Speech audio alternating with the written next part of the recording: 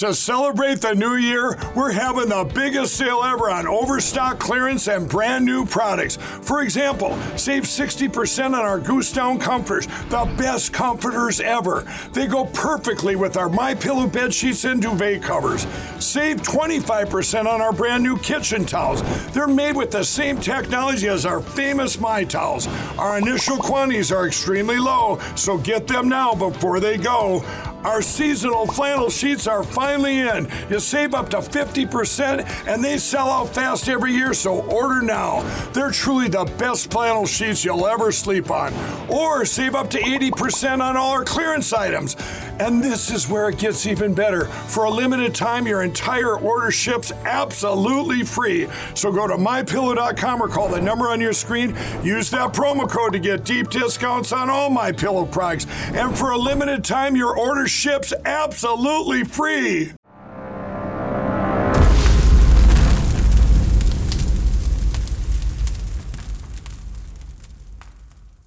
It has been exactly 3 years since January 6th, the events of January 6th, the racist insurrection that shocked this nation to its core, more profoundly than anything since Pearl Harbor, plus the Civil War. And it has taken a while, honestly, even for people who aren't on the side of the professional liars, to realize there's something amiss about what happened that day. Not just the response, the largest law enforcement mobilization in the history of the United States. That was obviously disproportionate because it wasn't the worst riot that year, not even close. But the day itself, there was something about January 6th that didn't feel right. And hovering over that day has remained the question, to what extent was it a setup? And we still don't really know. But what's interesting is how few people have asked that entirely legitimate question. And one of the very few, really one of the only in the United States Congress, is a member called Clay Higgins from Louisiana. And in case you haven't seen this clip, it's worth rewatching. This is from 2022 in a Homeland Security Committee hearing where he asked it just directly of the FBI director. Watch. Did the FBI have confidential human sources embedded within the January 6th protesters on January 6th of 2021? Well, Congressman, as I'm sure you can appreciate, I have to be very careful about what I can say about when. Even now, because that's what you told us 2 years ago.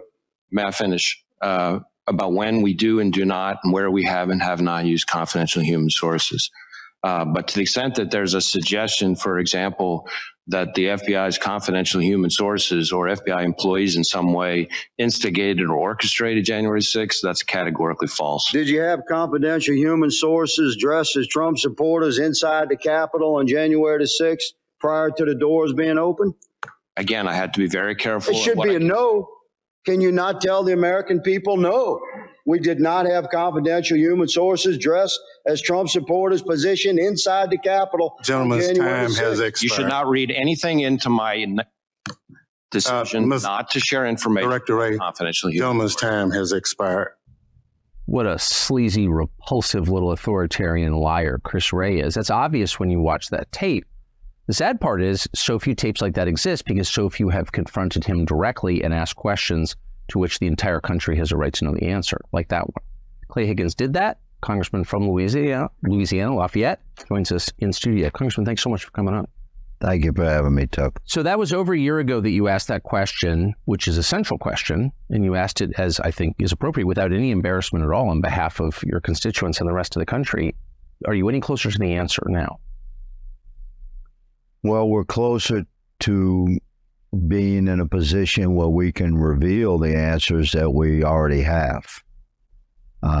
Much of the evidence that we have compiled from investigative effort and over the course of the last couple of years, some officers like my own sort of operating in silos of investigative endeavor have now been able to come together now that we have a Republican majority and we have access to the staffs of the appropriate investigative committees. And so I sit on the oversight committee, and we Republicans run that committee now, and therefore we control the staff.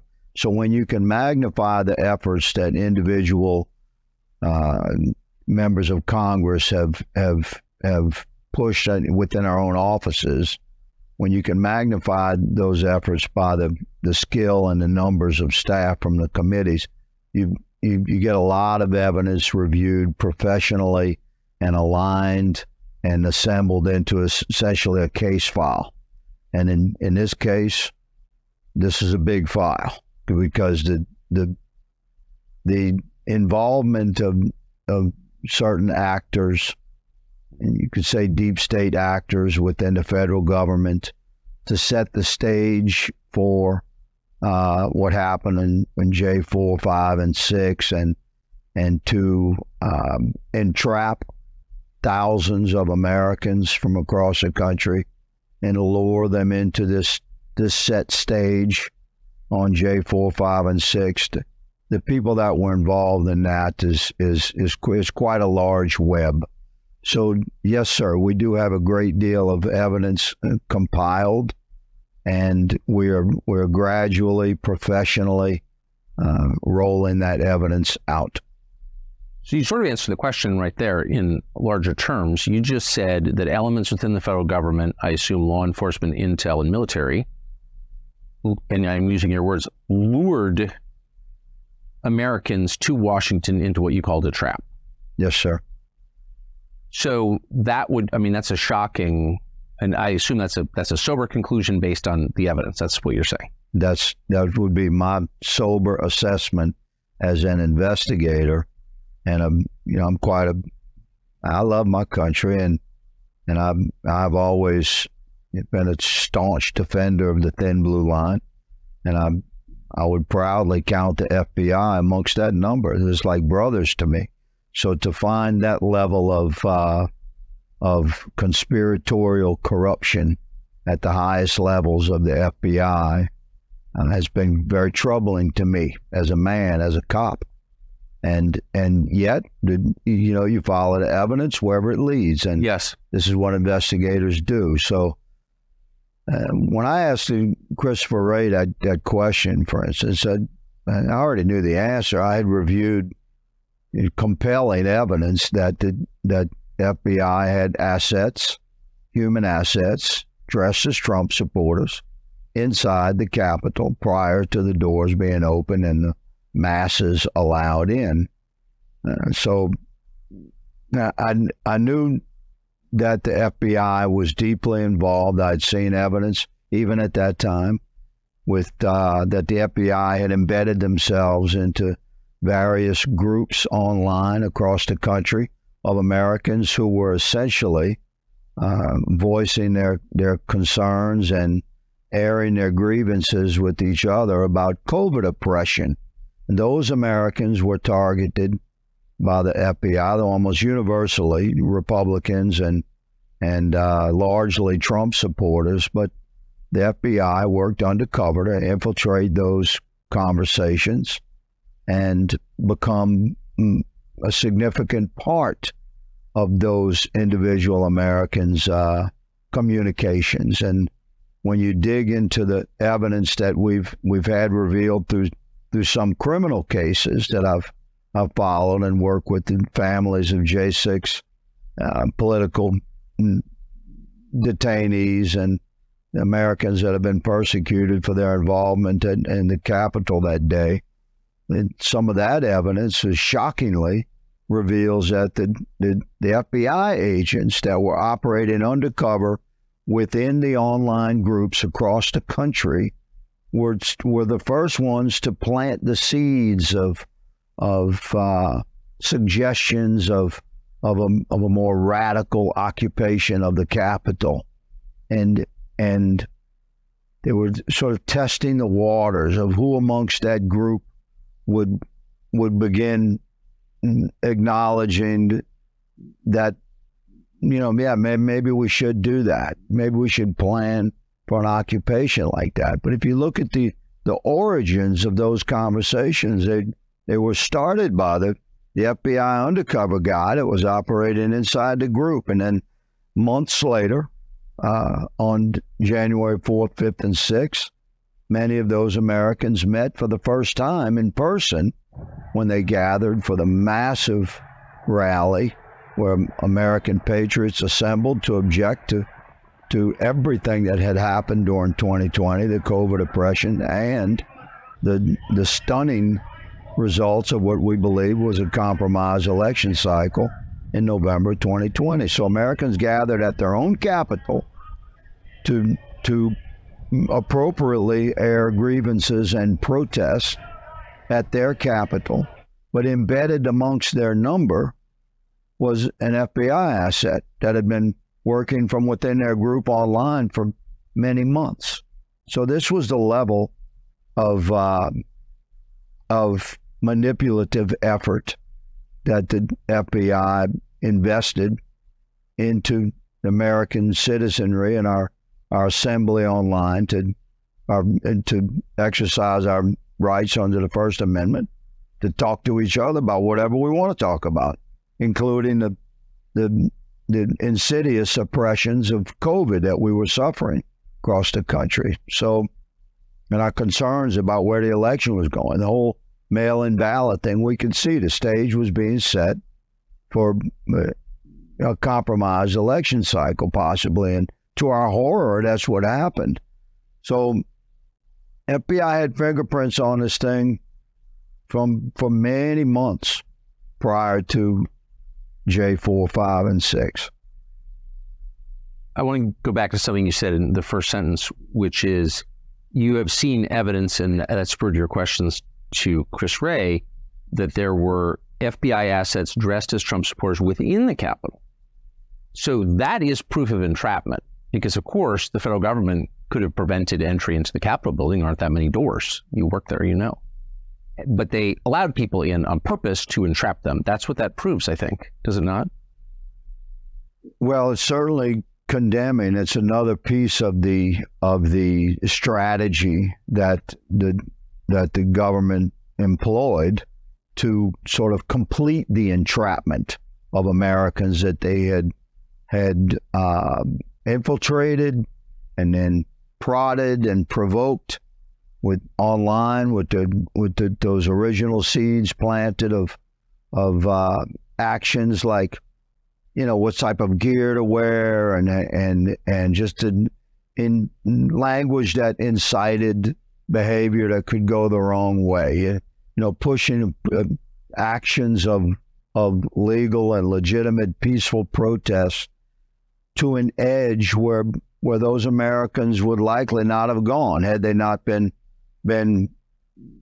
you know, encouraged by the FBI plant amongst their number that they didn't know was there. So by the time it was actually J6 and you had masses of Americans assembled outside the Capitol, you know, almost like 99.9%, 100% peaceful. On the inside, you had FBI assets dressed as Trump supporters that knew their way around the Capitol. Before the doors even open. Before the doors open. Or else how are you going to get around the Capitol? You've been there many times. You need a guide to get from whatever door you go in. It's a labyrinth. It's a maze inside there. So that's right. So there's no way, just Americans, most of which have never been to the Capitol, there's no way they can come in some random door that gets opened and then get their way directly to the statuary or the House chamber or the Senate chamber. It's just not possible. So the FBI assets that were dressed as Trump supporters that were inside the Capitol were there, I believe, and evidence indicates that they were there to specifically wave in the Trump supporters that had gathered outside the Capitol, and the doors open and they were allowed in. And on the inside were there's some more Trump supporters, but really those were FBI assets, law enforcement assets that knew their way around the Capitol. And they waved those guys in, said, come on, follow us. And they're the ones that led them on the path directly. How do you think a guy's never been to the Capitol, gonna come into the Capitol all amped up on emotion and make his way straight to Nancy Pelosi's office? Come on. It's like I couldn't get it. There's no way. I've been there for 7 years. could come in some random door at the Capitol and make my way to Nancy Everything is Pelosi's unmarked. I mean, those leadership offices are unmarked. So how would you know It's that? confusing to get around in the Capitol. Every American that has been there knows this. When you go on a tour, you bring your family to D.C., you go through the Capitol, you have to have a guide. And on January 6th, the guides were FBI assets, the law enforcement assets. And they were dressed as Trump supporters. They were positioned inside the Capitol prior to the doors being open so that the Americans that had assembled outside the Capitol, once allowed in, could be brought directly to the areas where the FBI and the DOJ and the deep state actors knew would be the most sort of condemning criminal action of Americans being inside the Capitol, protesting without permit and things. So they knew they were setting the stage for arrest and prosecution. It's such a crime. Who planned this, do you think? Well, I think factions planned this. I wouldn't say who, Tucker, because I don't think there was one person that planned this, but I believe the faction of establishment liberals within the FBI and the Democrat Party and our intelligence services to another extent use their massive powers of surveillance and investigative assets that they have across the country, confidential informants, registered informants, non-registered informants, voluntary informants. It's a complex web of FBI assets across the country that can be activated. So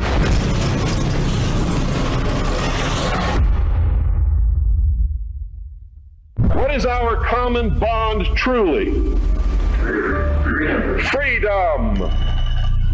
Freedom. Without freedom, you can't be a Christian no matter what denomination you belong to. You can't be a Buddhist. You can't own a donut shop. You can't drive from here to Oregon.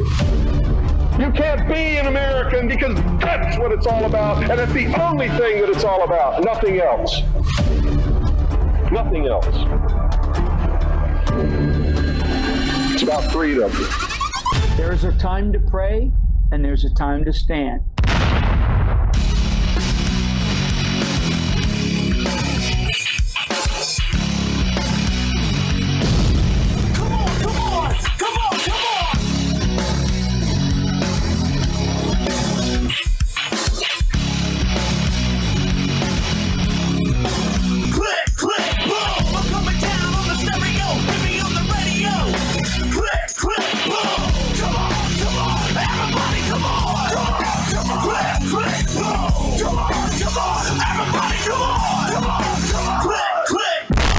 Okay, this is what's going on right now. Just everybody throw your fire suits on, throw your helmets on, okay? Pick up your torches in one hand, your pitchfork in the other one, your Constitution in your left breast pocket, okay? Bring your souls to this party.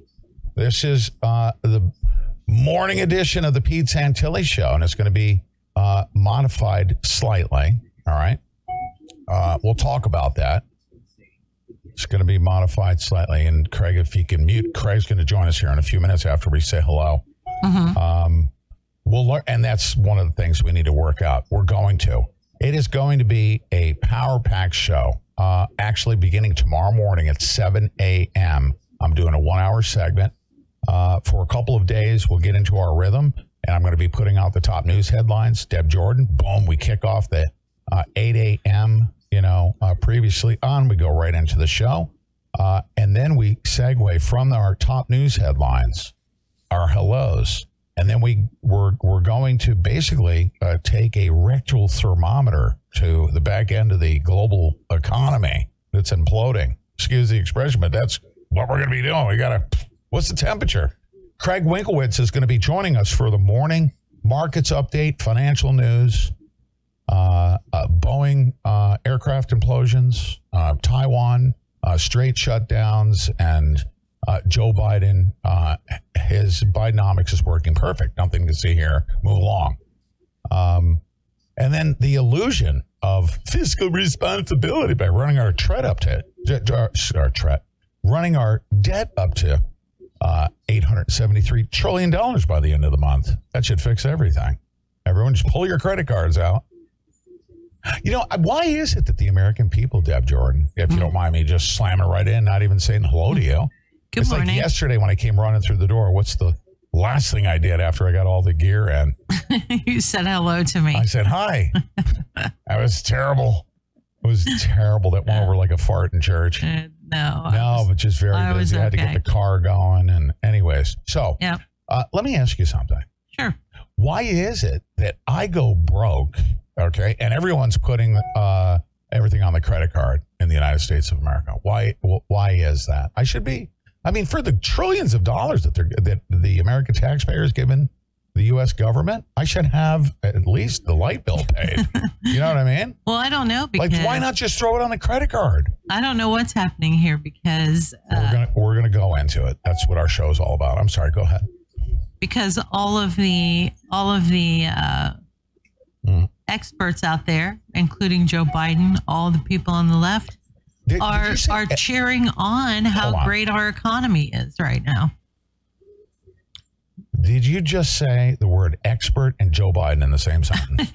Well, all of his people around him, sure. They're all saying the economy is fantastic. It's never been better. We've added more jobs than he's added more jobs than any president in history. People are doing great. Yeah. So, I mean, that's the word on the left. So. Okay. Set all that aside. We're going to bring in the truth. So I don't know why you're not doing well, Pete. And all my friends aren't doing well. I mean, you know. I'm literally. They say that we are. So. And I'm not hanging out with poor people. I'll tell you that. They're just right. I mean, you know, they're just really stingy. Maybe we have a bunch of Jews on the show. Yeah, you know, you never know. Because it's tough for an Italian to get money from Jews. I know this from experience. I grew up in upstate New York. You got Italians and Jews. And get that, you know, get my beloved Jew friends to pay me. It's just, come on. Right? I used to call it wimpy financing. Yeah. And by the way, wait a minute, can't we make a that's deal? That's not anti-Semitic, okay? Because I got some Jews that I can send after you that are on my side. Trust me. The stories I've heard from my brother-in-law and grandpa. Yeah, we have family members. And his dad. It's hilarious. Yeah. Okay, so. They are so funny. Ladies and gentlemen, it's going to be an intense topic, okay? And we can't just come right out of the gates and talk about it, but I'm going to tell you something right now. That segment with Tucker Carlson is proof positive. Yeah. That America has been so dumbed down. I mean, so dumbed down. It's amazing that Clay, it's amazing that Clay Higgins, it's like the depravity and the FBI is blah, blah. I'm like, hold on a second. Let me open up my manual. Let me tell you, my legal cases, okay, all the way back to 2014. There were FBI agents that showed up in Bunkerville, Nevada. They went to the local pawn shop and picked up an old pair of cowboy boots and got dressed up and went and put up flags and ran a influence operation months in advance of the April 12th. And it wasn't a standoff either, but we'll get into that.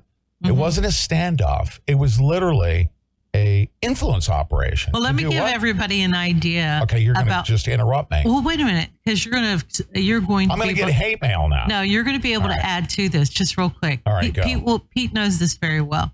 During the Bundy trials, I broke the story about, I'll just say her name was Robin. She was in contact with Cliven Bundy's daughter. Yes. On Twitter. And sending her messages. She told. First of all, who is she? Who? Oh, Robin. she was FBI. So she was an FBI agent. Sending pictures of FBI MRAPs. Correct. So what she did, this was before anybody had even heard of Cliven Bundy. This was before he ever hit the airwaves or anything. This started in early March of 2014. Real quick. And what she was doing, she was contacting her, saying she belonged to this group at the college there in Nevada, and that they were going to support her. And then she was sending her pictures of MRAPs and saying, "Oh my God, be careful! Now they've ordered MRAPs there at the compound." And she was really amping it up for the family. The family got really disturbed and upset. Here's how they did it on purpose. Pump your brakes for a second, just for 1 second, for me, so I don't get hate mail because you're like, you always interrupt her. Yeah, well, I wish I could be at the consumption end. No, it wasn't. It wasn't Robin Gritz. I wasn't just at the consumption end. I broke that story. No. I'm not talking about you. I'm talking about our viewers. They're like, you always interrupt. We got a poppin' show working. Here's what we're gonna do. We're gonna dig into that. It's gonna be the remaining balance of the show after. Now, this is the way the show's going to go. At 7 a.m., I'm going to be in this seat. And I'm doing top morning news headlines. And I'm going to be joined by Ryan Matta. All right. And then we're going to go on front page of Rumble once we stop sucking. We'll get through the suck phase very quickly, a day or two. And then we're going to go on the front page of Rumble. But this is a unique opportunity here. We'll call it the conservative version of the marble cake. Just kidding. We're going to talk about that later at some other point. But we're going to talk about top news headlines. And then there's a direct correlation between the news that we're suffering through and those flaming arrow propaganda pieces. Okay. They keep us docile, compliant, waiting for the WHO to declare a public health emergency of international concern and lock us all down and destroy the economy. But we're going to take the top news headlines, and then we're going to open up the markets with one of who I consider to be, well, he's my Yoda, I'll say. He's my Yoda. Craig Winklowitz, one of the top analysts on planet Earth. You can go tune in to Bloomberg. Okay. And get lied to. You can definitely go tune into CNBC, listen to Jim Cramer, do the exact opposite. You'll be filthy rich instantly. Just do the opposite. The guy is so off. If you did the exact polar opposite of Jim Cramer on CNBC, you'd be filthy rich. That's an understatement. So when we open up the markets each and every morning, you'll get calendar updates, everything that makes sense. We're going to take a look at the morning news. And when I bring, are you laughing at me about Jim Cramer? Were you just laughing about Jim Cramer? What? Yeah, there seems to be some truth to that. So yeah. So and you can keep arm's length from me exaggerating slightly, but I'm not too far off. Do the opposite of what Jim Cramer says. Basically, all of the mainstream media right now, not just unique to the financial markets, are just flat out lying to everybody. Keep you docile, compliant, and comfortable enough to pull your wallet out and throw it at something. You know, everyone's trying to go for that grab. But Craig, our morning show is going to pop. I'm going to have you. What's going to be nice about this is the markets are getting ready to open up at 8:30 a.m. Normally, we get data that comes out. So you guys need to know what the data is, because if you listen to Joe Biden, the fundamentals of the economy are sound. Those data points, you can't. Well, they can manipulate them, but there's just too many eyeballs on it, too much at stake. You got institutional investors. They can try to manipulate labor statistics and things like that, but here's our point. Why are we bringing this into our mainstream feed? Because, ladies and gentlemen, we are entering into a new world where the old system, the fiat currency system, we've been incrementally transitioning away, like I'm going to throw back to you. People don't even know about the LIBOR, the London Interbank Offered Rate. I love acronyms, by the way. When did the LIBOR go away? Well, it's been, 2 or 3 years ago now? 2 or 3 years, yeah. And most people still, they understand what the LIBOR means. And there's a overnight at midnight, a lot of stuff happened. Trading in between banks and things like that was anchored to the LIBOR. LIBOR has gone away. We're transitioning away. We got central bank digital currencies. We've got financial news. And then I'll bring you in when data drops at 8:30. Then we'll bring you back on when the markets open and we take a look at the top news headlines. That's exactly the way it's going to go each and every morning, right? Yep. Yeah, I think it's a good way to tie in with everything that's going on, because the markets tell us a lot of stuff ahead of time. So even though we're used to getting news shoved at us, a lot of times the markets will give us a heads up of what's coming. Yeah, and coming off of last year, if we could, and by the way, ladies and gentlemen, if we start, especially me, if I mention a word that you don't understand, don't be impressed. That's not what these segments are for. These segments are for the common man that needs to know what's going on. In most cases, I do the best job I can translating what they say into a language you can understand, which in 99.99% of the cases is what he just said that you can't understand. It's called theft, legal theft, right? So we're going to try to figure it out. We're going to try to help make sense of the world that we live in. Right now, you're top of mind. I'm going to bring Colonel Mills on in a little bit.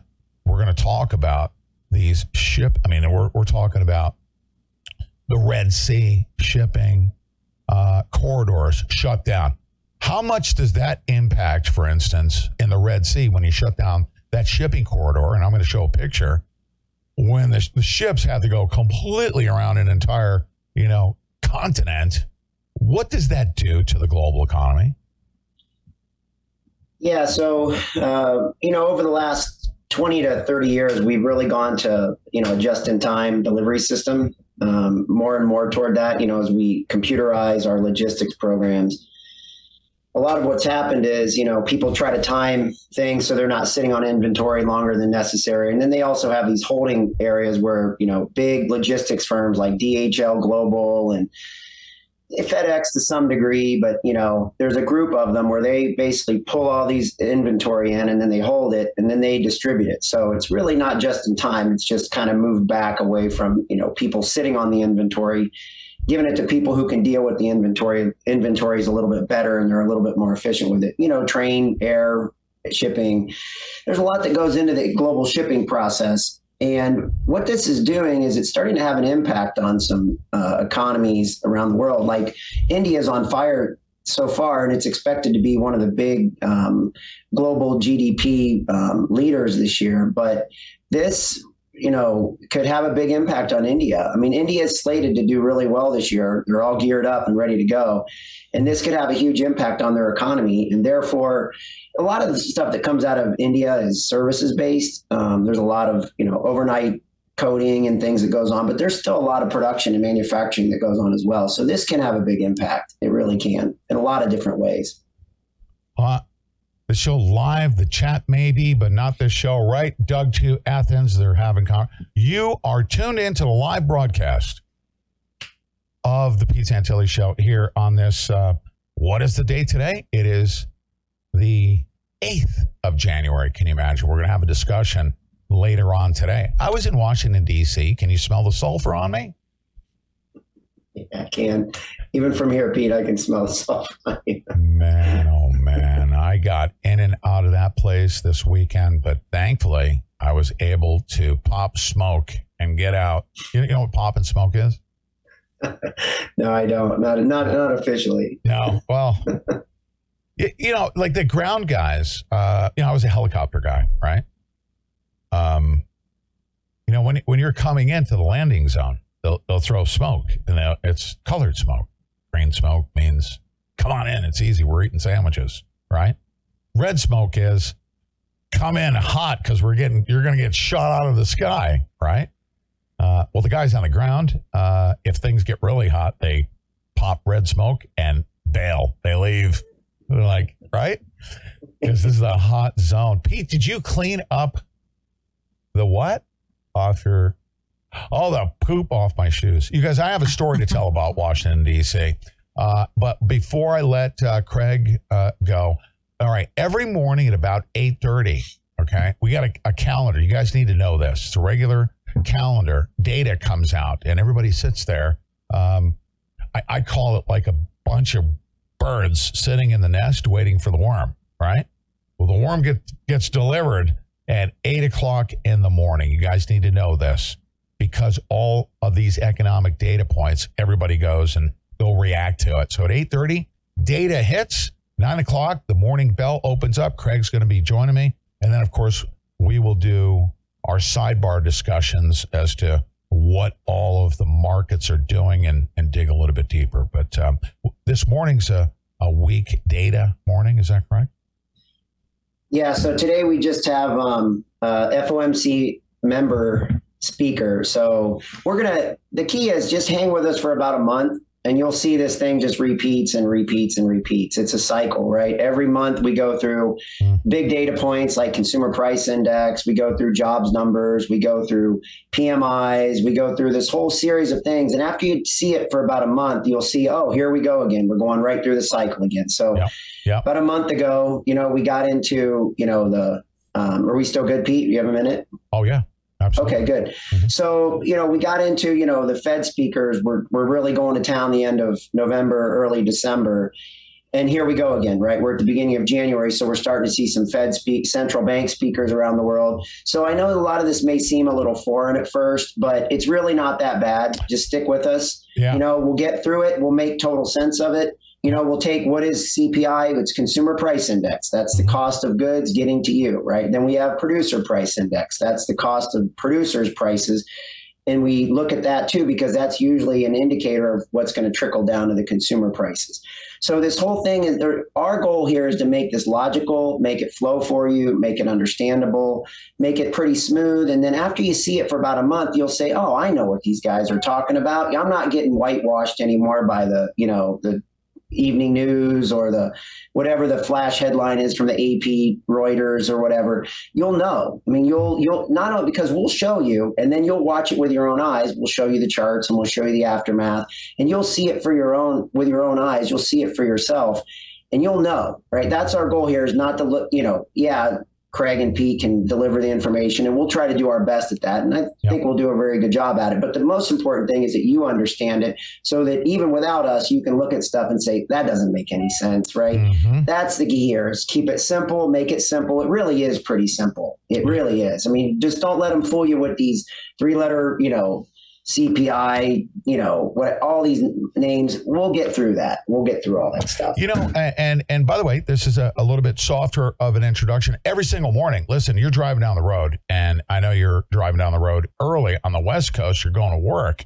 You need to be able to catch, I call it front running, right? Well, front running, that's a Rothschild term. Sorry about that. But front running, they made a lot of money doing that. Triple dipping. But we're going to get out ahead of the news. We're going to translate it into a language that you can understand. You need to know what's going on, because guess what? The general theme here of this year, I'm going to be making a huge emphasis on the fact that we literally sit there in front of a media, okay, that could not care less that we are the victims of every single crisis that always remain. The one thing that remains constant is that we are literally the ones that are going to be at the receiving end of all the corruption in our government, of all the corruption in the financial markets.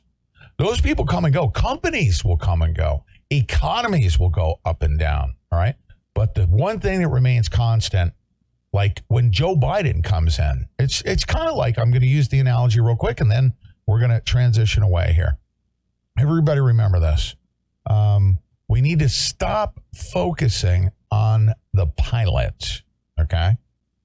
Because like with politics, they have a plane and it's a jumbo jet, and some of them fall out of the freaking skies. And that's going to be a hot topic today because of Boeing.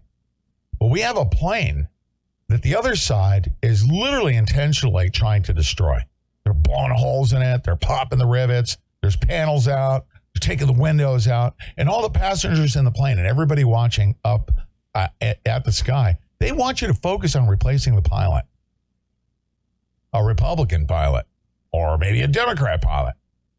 The plane is headed for the freaking dirt, and everybody's screaming about, well, if we get the Republican pilot in there, he'll pull the stiff guy, right? And that buys them a little bit more time to crash the plane.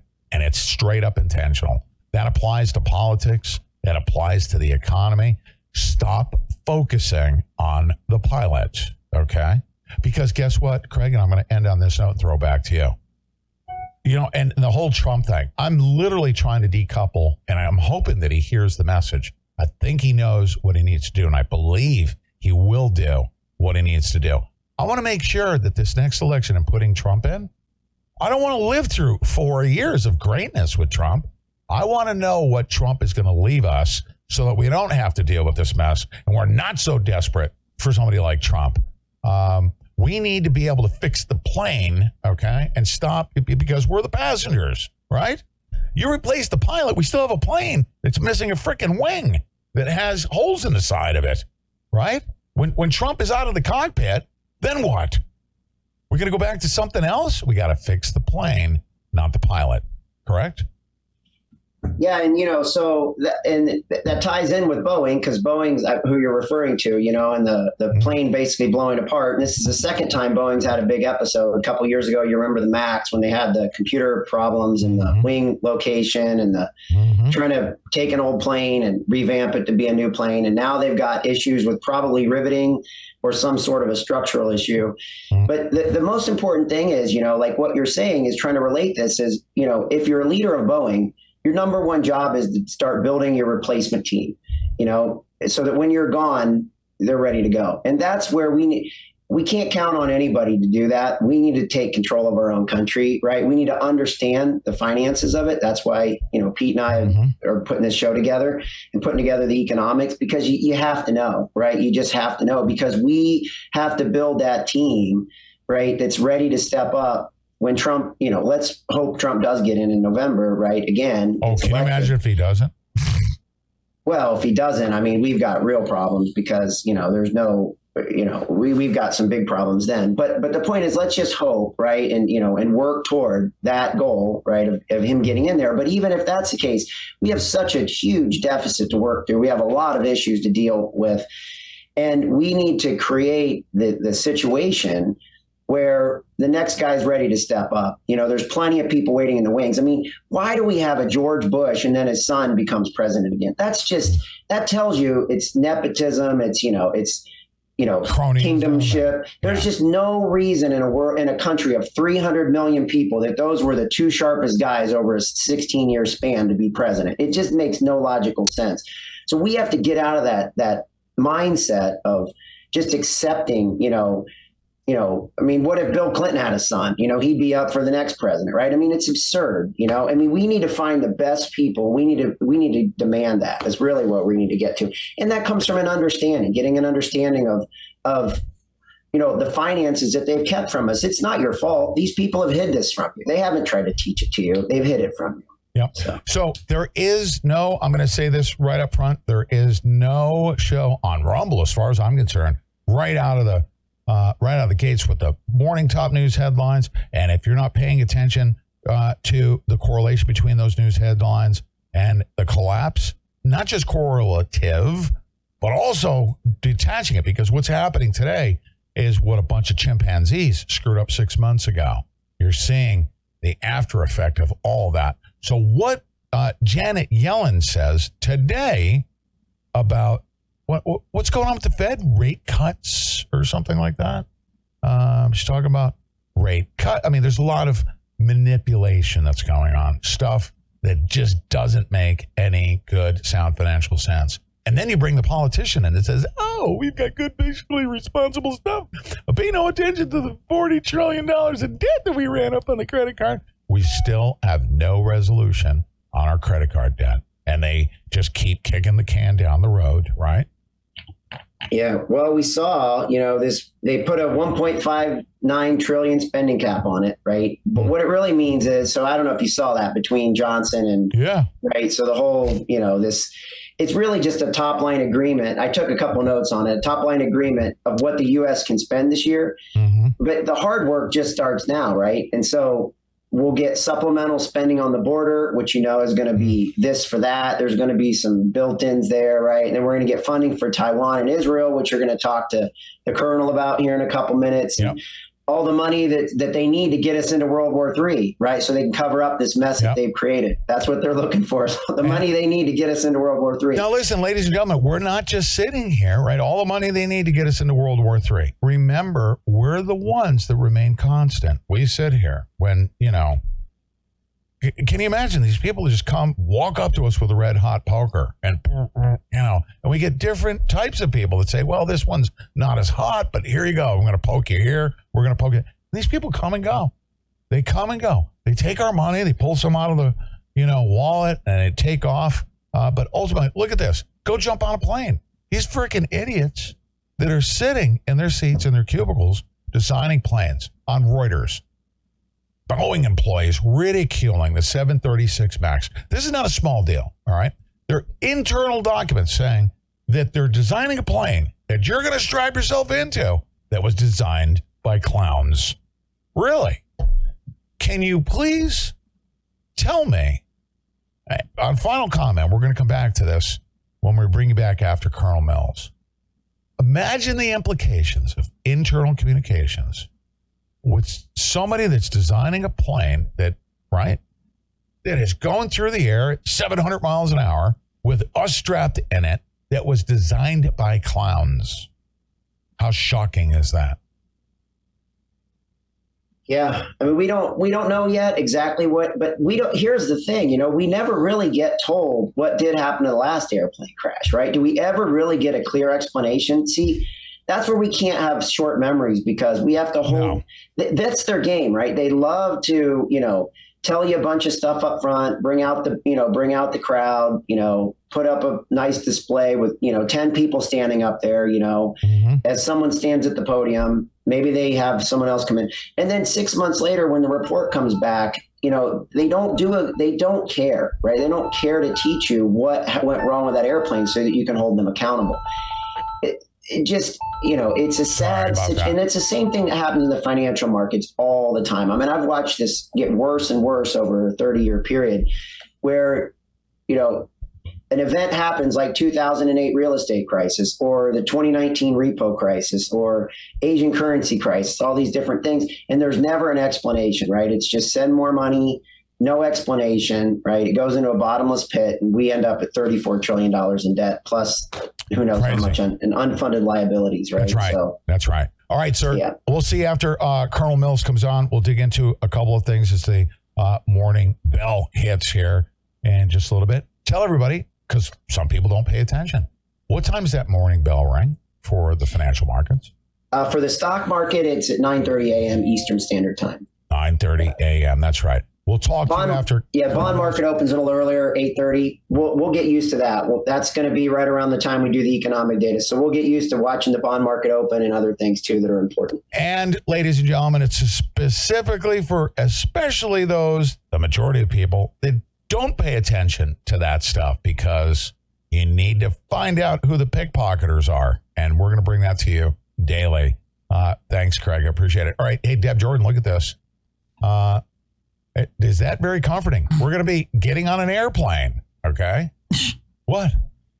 Don't even. Don't you want to know that, maybe we should find out. Are we getting on a Boeing plane to go?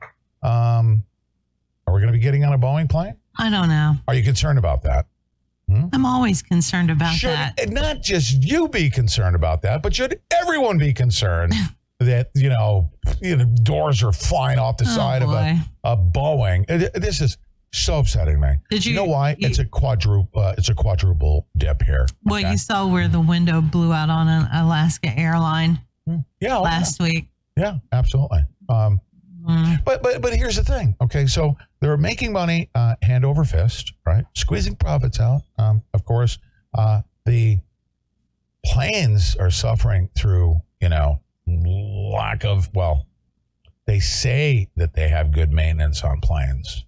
Mm-hmm. I'm going to say that the pilot sitting in the seat is not getting the oil can because they're poking him with the jab, and pilots are falling out of the friggin' sky because the guy's got myocarditis, right? No, what? This is not a good conversation to have with me. Why not? Because it just isn't.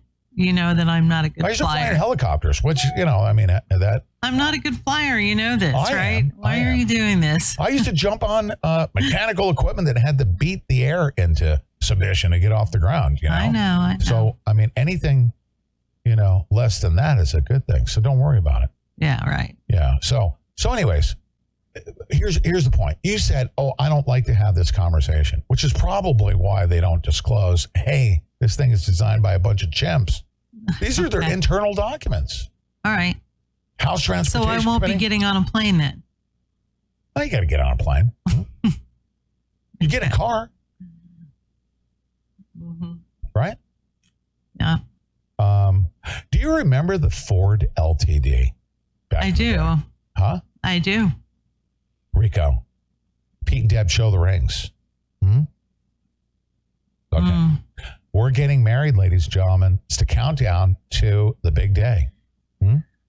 Coming up pretty quick, huh? I noticed she's starting to take, in advance of our wedding, she's starting to take full advantage of me. Are you? What? Not true. Huh?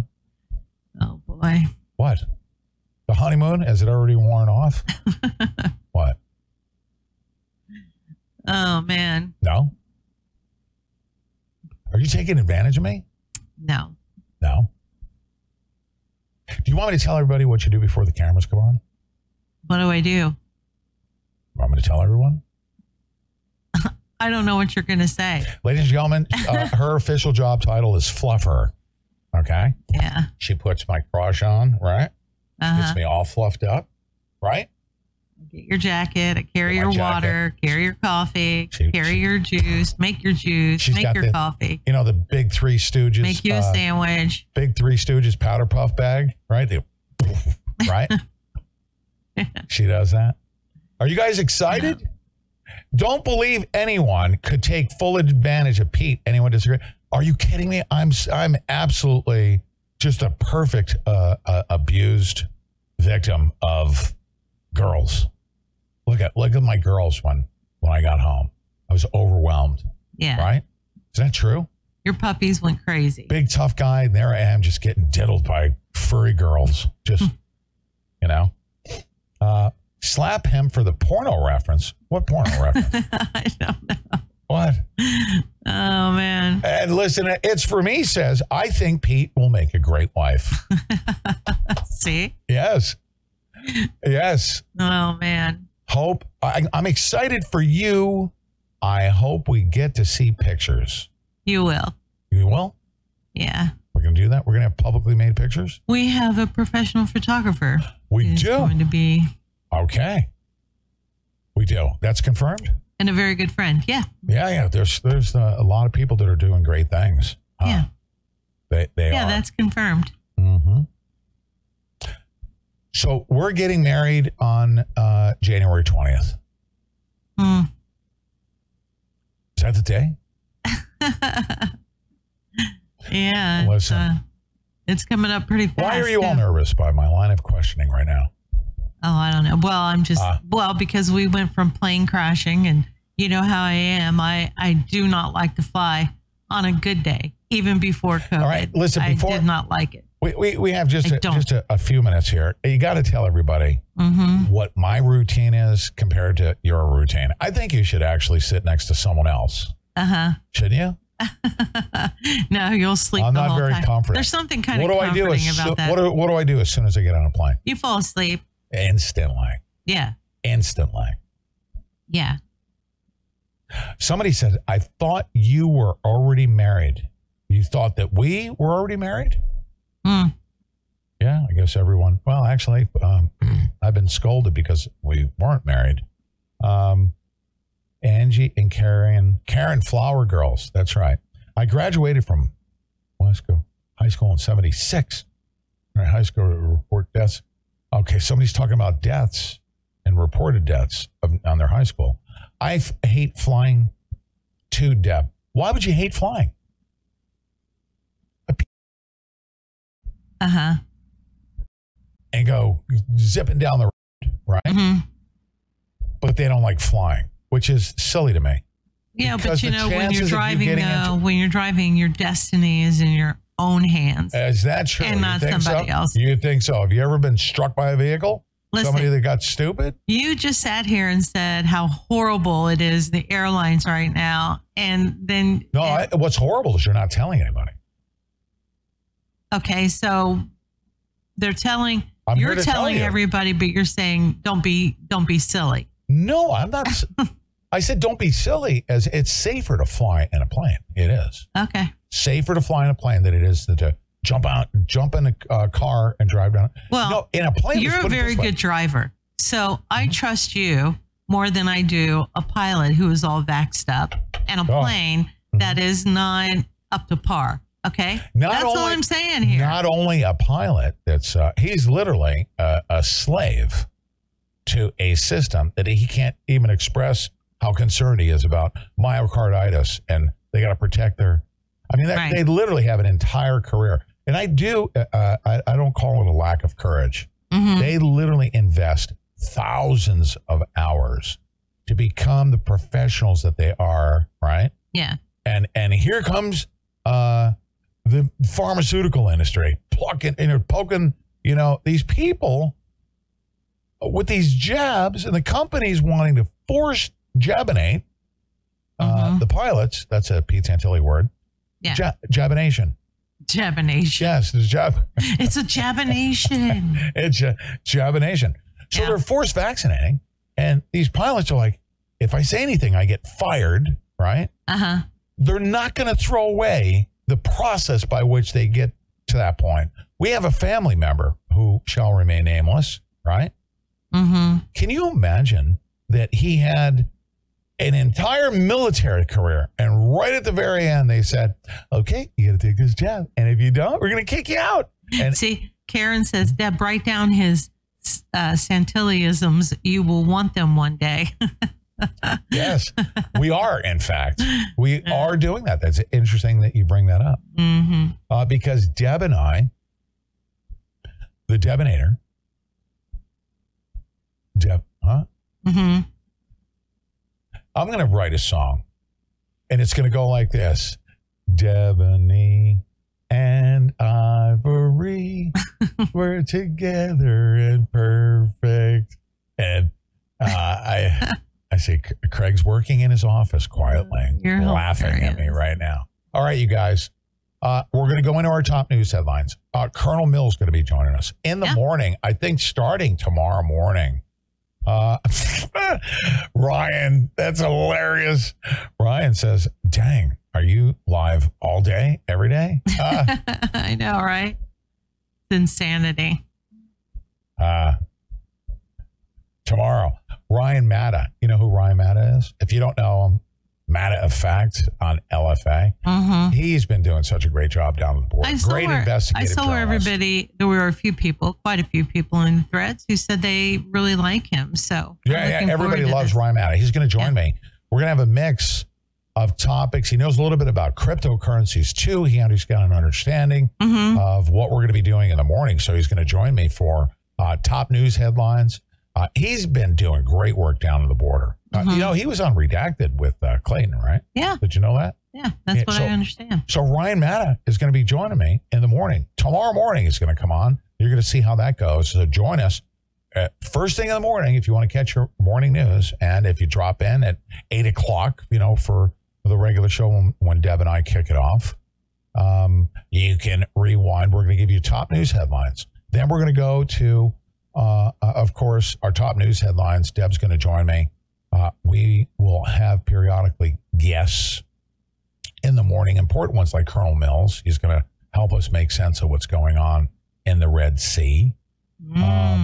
So by the time we're done with you, what? By the time we're done, you'll want to take a nap. No, that's not true. Okay. So you'll be emotionally exhausted. We're gonna get over the hump here, okay?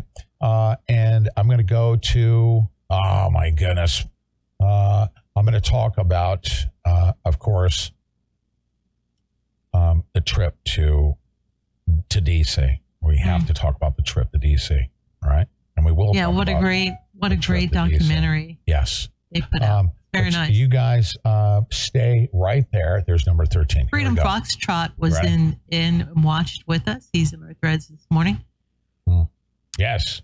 Mm-hmm. Okay, you guys, we'll be right back with Colonel Mills right after this. Okay. Are you serious? Are you kidding me right now, right?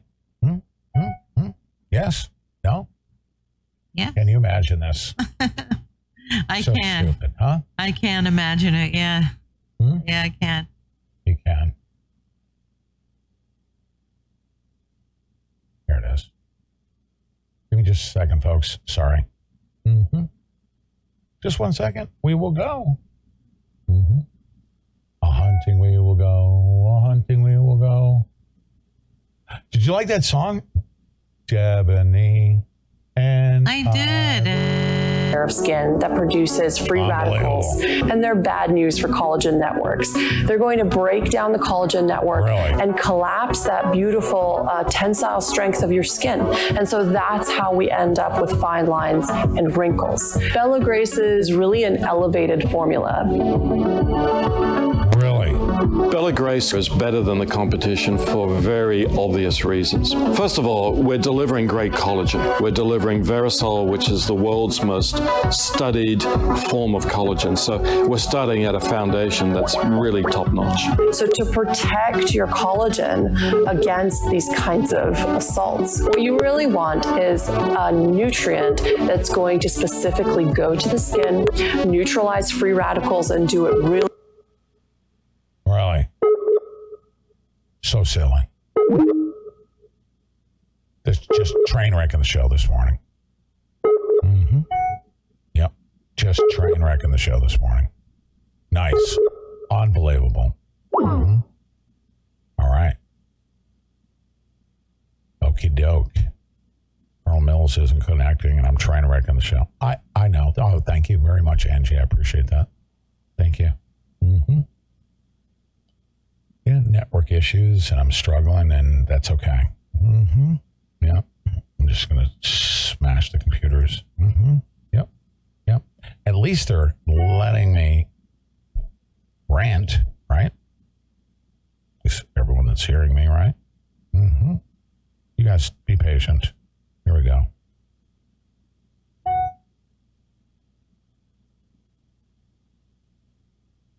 So stupid.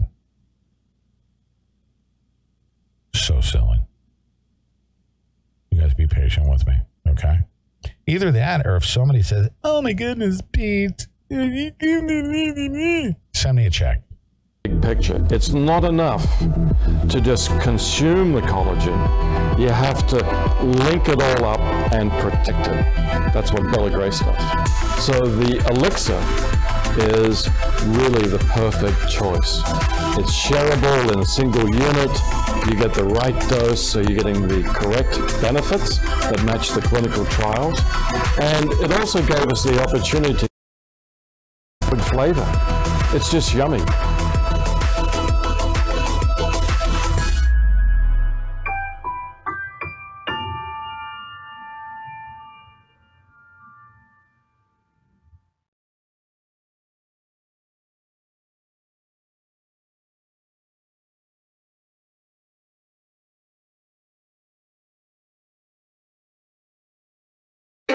Better science leads to better outcomes.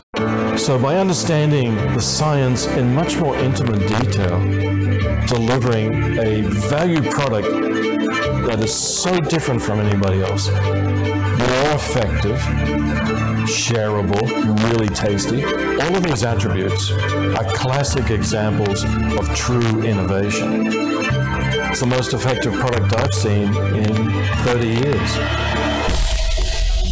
So when we're stepping outside into seasonal changes, low humidity, sunlight, pollution, all of these things get communicated as stress on the top layer of skin that produces free radicals, and they're bad news for collagen networks. They're going to break down the collagen network and collapse that beautiful tensile strength of your skin. And so that's how we end up with fine lines and wrinkles. Bella Grace is really an elevated formula.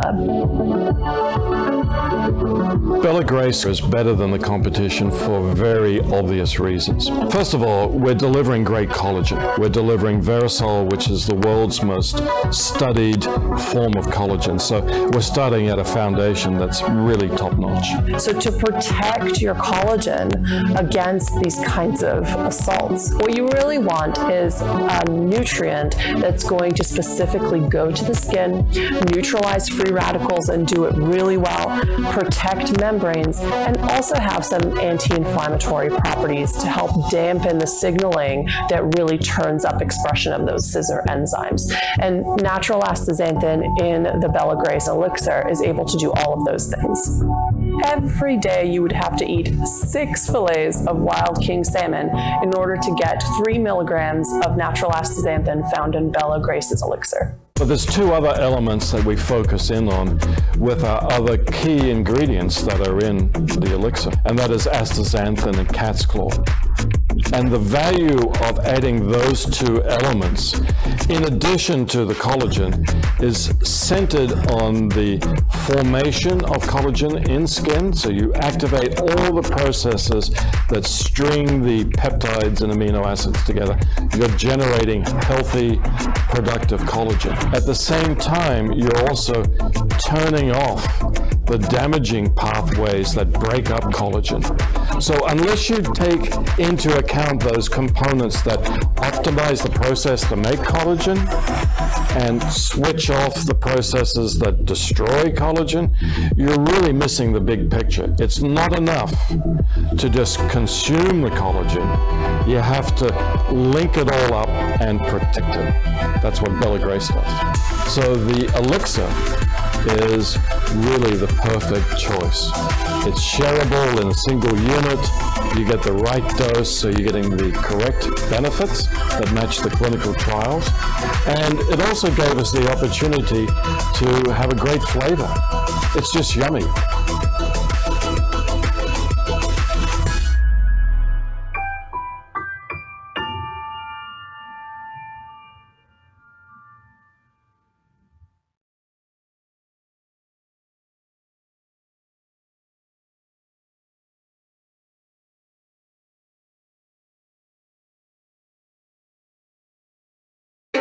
Better science leads to better outcomes.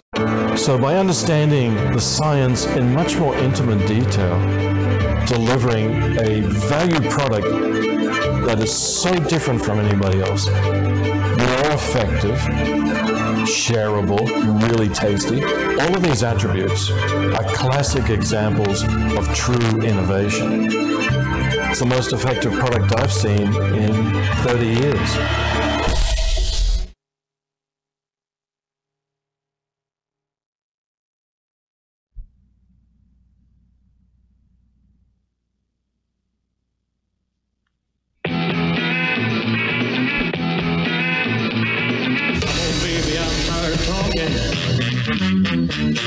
Grab your coat and let's start walking.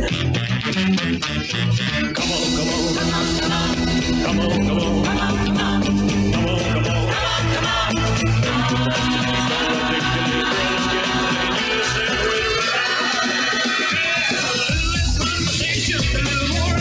Yeah, a little bit more action. Oh, man, this fires me up when Colonel Mills comes out. This is like his theme song or something, huh? Right? This is my theme song. Yeah, this gets me fired up. Why did that happen? Colonel Mills, you're reporting in the seat right now from Taiwan, and it's 13 hours or so ahead. Thank you very much for joining us at 10 plus p.m. On the East Coast, 10 p.m. on the East Coast. But, sir, so a lot of stuff happening. This election, as far as I'm concerned, but then again, Sometimes I get overly sensational. I'm Italian, and I'll talk with my hands. And talking about the Taiwan election is big. It's a big, big thing going on. And you're out there to report on this election. So tell everybody why you're there and why this is big, or water me down and tell me it's not that big. It's not big. Oh, this is big. I mean, Taiwan is on the front line of freedom for all of us. And everybody goes, "Oh, Taiwan, that's just another Ukraine. That has nothing to do with us." Oh, come on. Let's get a little more smarter. Let's get a little more sophisticated here. Taiwan is in no way Ukraine. It's not a perfect country. No country is perfect, but it's corruption is on the low end of the scale. And the biggest thing that's happening here is that China wants to take over. That's the problem. What is that? China wants to take over. Hold on 1 second. Sorry about that, sir. Did you hear that? It sounds like an egg timer. Oh, no, that's... Are you insinuating I'm FBI planting bombs on January 6th? That's hilarious. You know why that's hilarious? Because the pipe bomb that was left on January 6th, it had to have been somebody from the FBI, because they put a 60-minute egg timer on a bomb the night before. Did you know that? No. I just thought it was an egg timer. I didn't know there was a intersection with January 6th. Yeah, I'm sorry. I seem to be picking on the FBI too much. Well, a 60-minute egg timer on a bomb that was dropped the night before January 6th. And it had to have been right from the FBI field office. Well, somebody had to come by and reset it every hour. What a bunch of dinglings. They got somebody from the academy. It was one of the academy. Somebody had a duty detail from the academy at Quantico to come and reset it every hour. Hey, listen, if it was you or me, we would have been apprehended like within minutes of depart. I mean, they can ping. They have the most sophisticated tools to find anybody. And when they said, "Oh, we haven't found the bomber," I'm like, that. Just go look at the local FBI field office, go through their file cabinet. Anyways, sir, so Taiwan is a beautifully productive center of course, the chip manufacturing industry worldwide. What's the percentage? The majority of computer chips.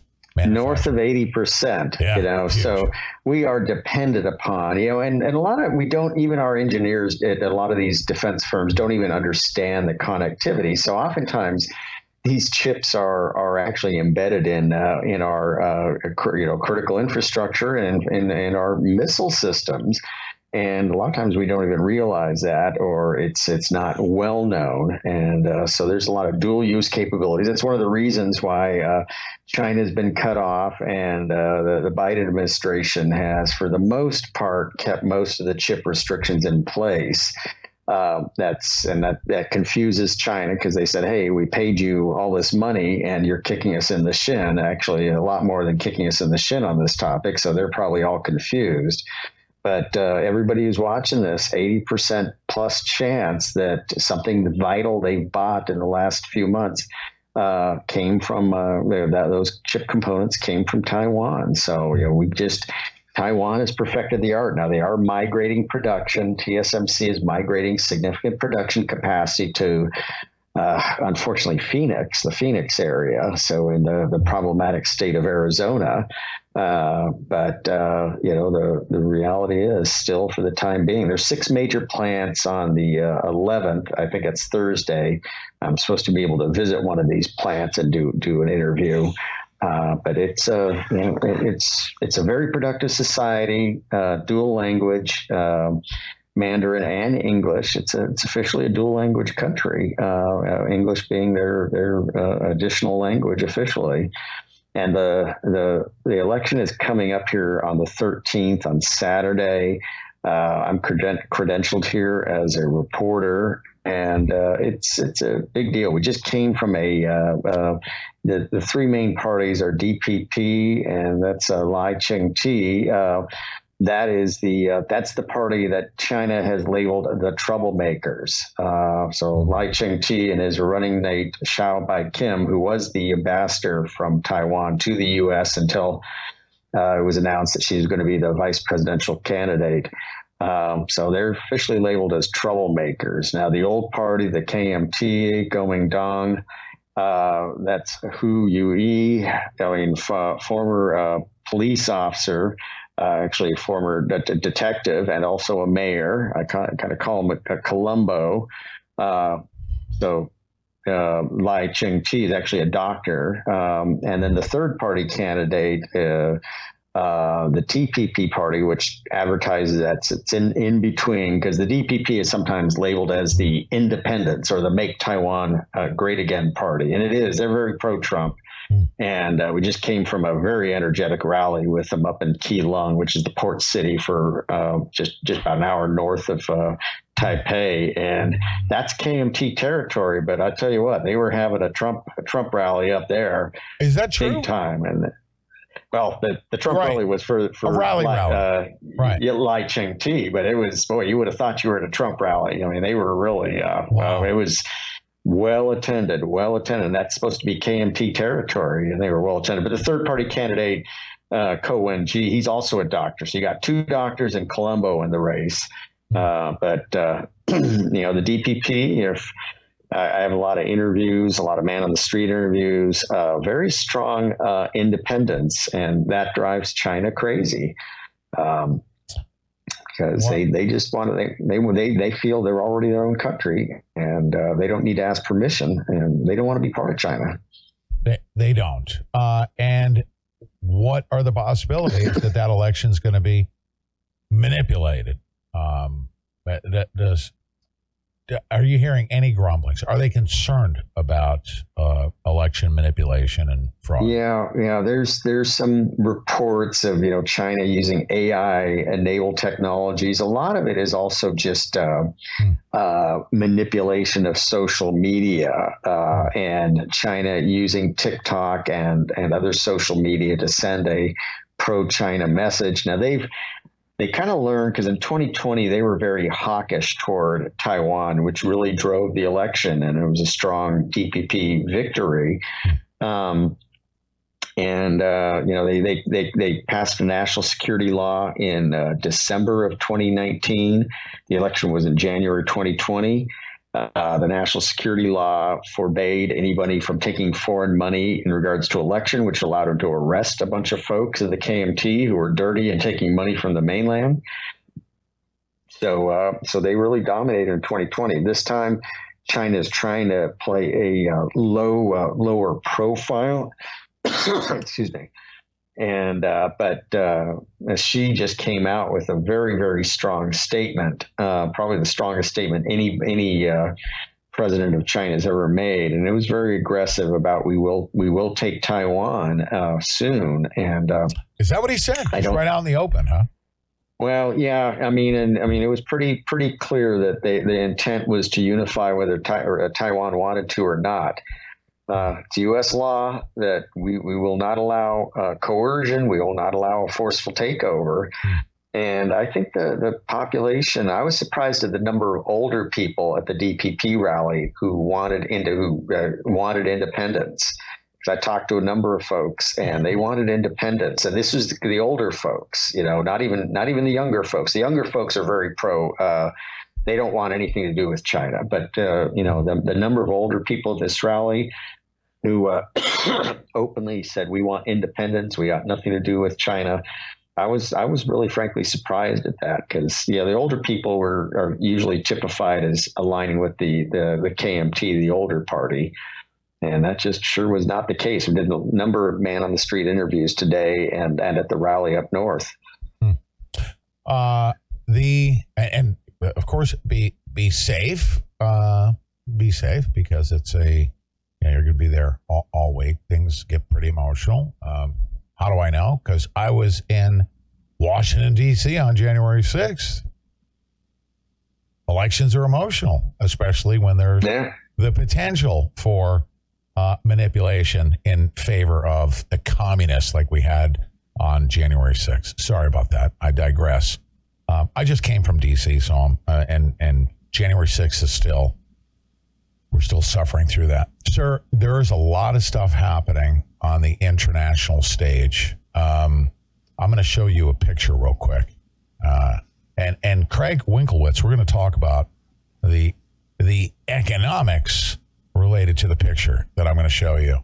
Here's the map of the day. Can you see this? This is that red circle, right? We know what that is. That is a thoroughfare. Now, all of the ships having to go all the way around an entire continent. So let's say the routing, right, and the thoroughfares for shipping passage, when they're not allowed to do that, and you have to send these ships around an entire continent, all right, what is that going to do to the global economy? I mean, I'm speaking of the obvious here.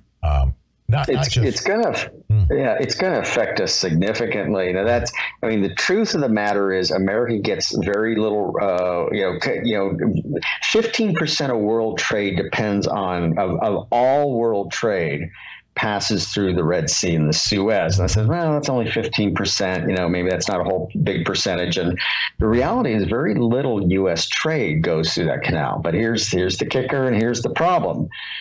When the Europeans and Asians are cut off or they have to reroute things, that starts to eat into our established supply chains and patterns. And then, yes, we're going to, if you liked all the supply chain shortages at Costco and everywhere else during the early part of the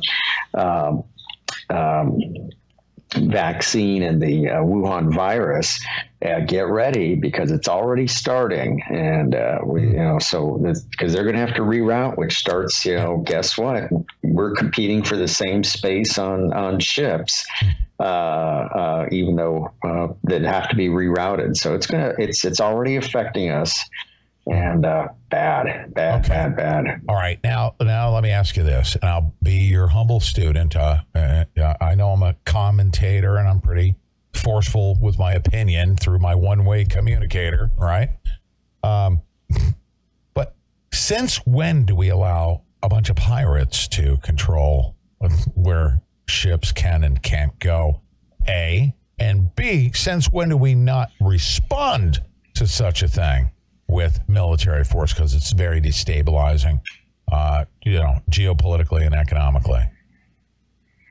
Well, this shows a feckless administration of the White House and an undersized U.S. Navy, which has been under legal mandate to grow for like 5 to 6 years, and it just could not get going.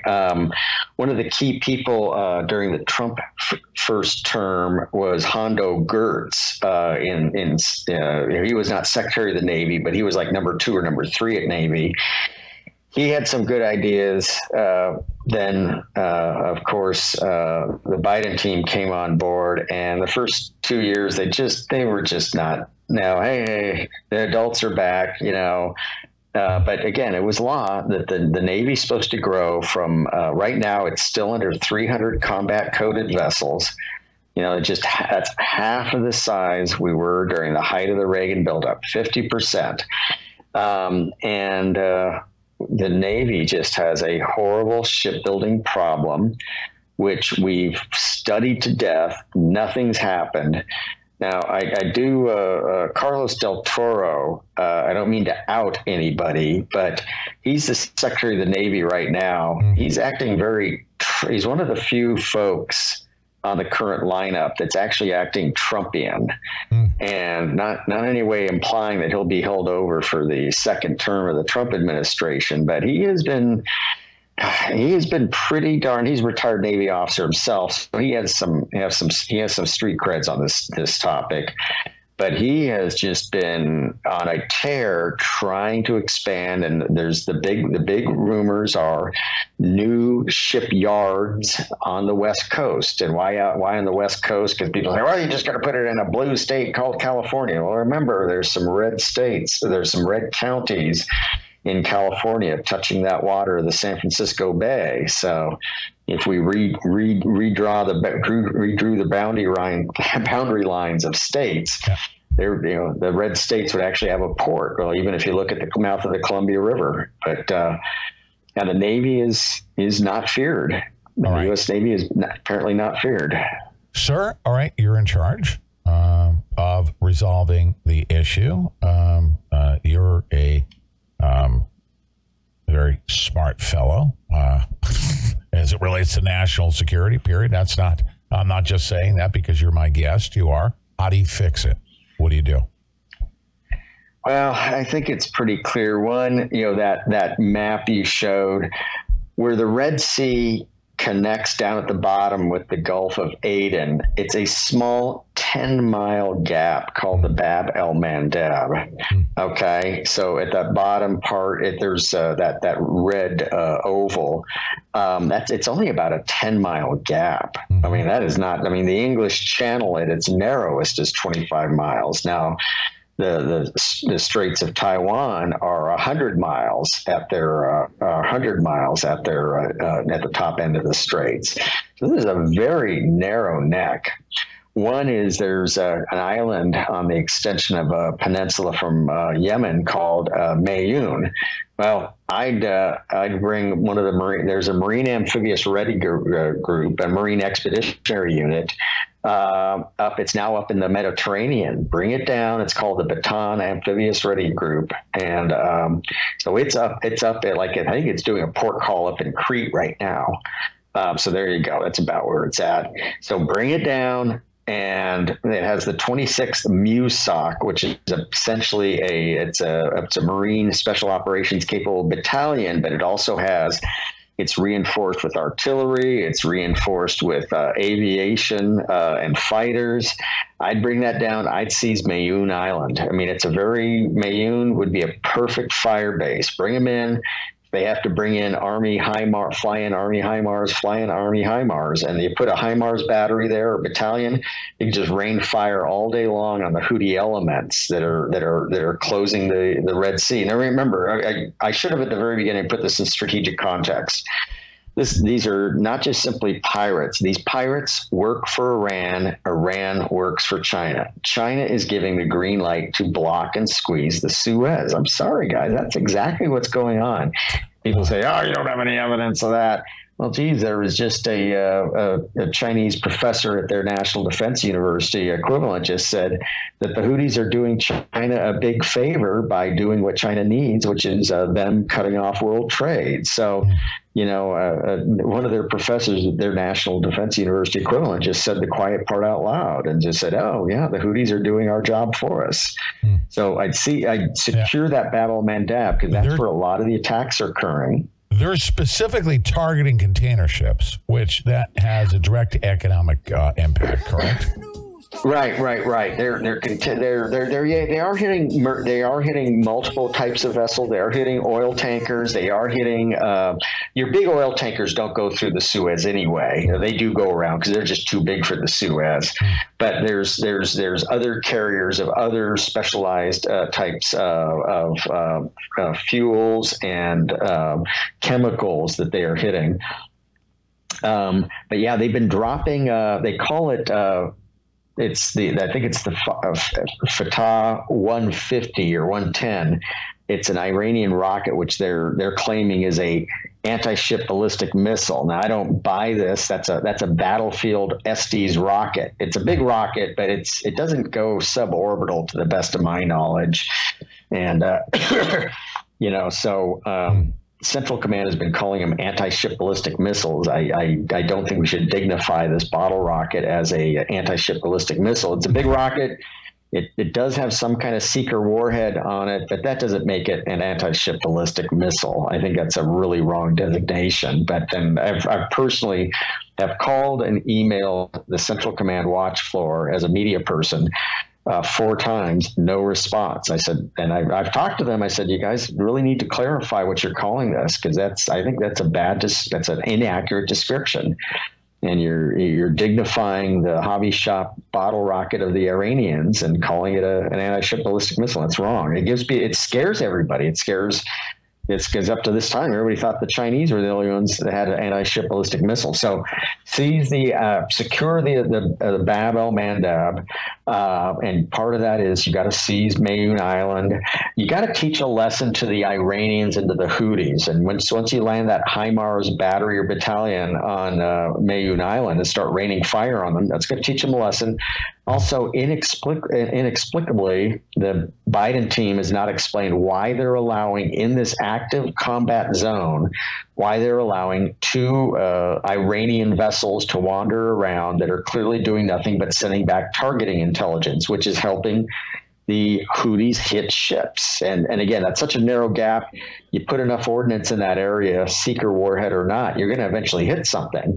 And, they get channeled. And as long as somebody's telling you these ships are not maneuvering or being evasive. It's, the speed of the target, the track of the target. You put enough ordnance, you're going to hit that. You're going to hit that ship. That's happened multiple times. So secure that gap. Teach tell the Iranians you have to leave immediately, and the nanosecond they emit anything that seems like intelligence, vaporize them. And then you have to speak with clarity and resolve. I know all these things. People are saying the Biden team will never do this. Well, maybe yes, maybe no. I just give my best advice regardless of who's in the White House. And if Jake Sullivan rips it off and calls it something else and implements it, I don't care. That's a good thing. I don't care if he rips it off and does it and says, oh yeah, Trump didn't do anything about it. Yeah, right. Jake Sullivan, just anytime he opens his mouth, he's normally lying. But you got to teach. You have to show clarity and resolve on this. I know it's hard. It's not in the DNA of the Biden team, but also there's a short-term component and there's a longer-term component. We are under legal requirement to grow the Navy, and the Navy just can't get out of its own way to the existing 4 U.S. government shipyards and approximately 10 private sector shipyards are maxed out. They do not have any surge capacity. So the only conclusion, the only intuitive answer is new shipyards or reopened shipyards most likely on the West Coast, because that's where the problem is at. Yeah.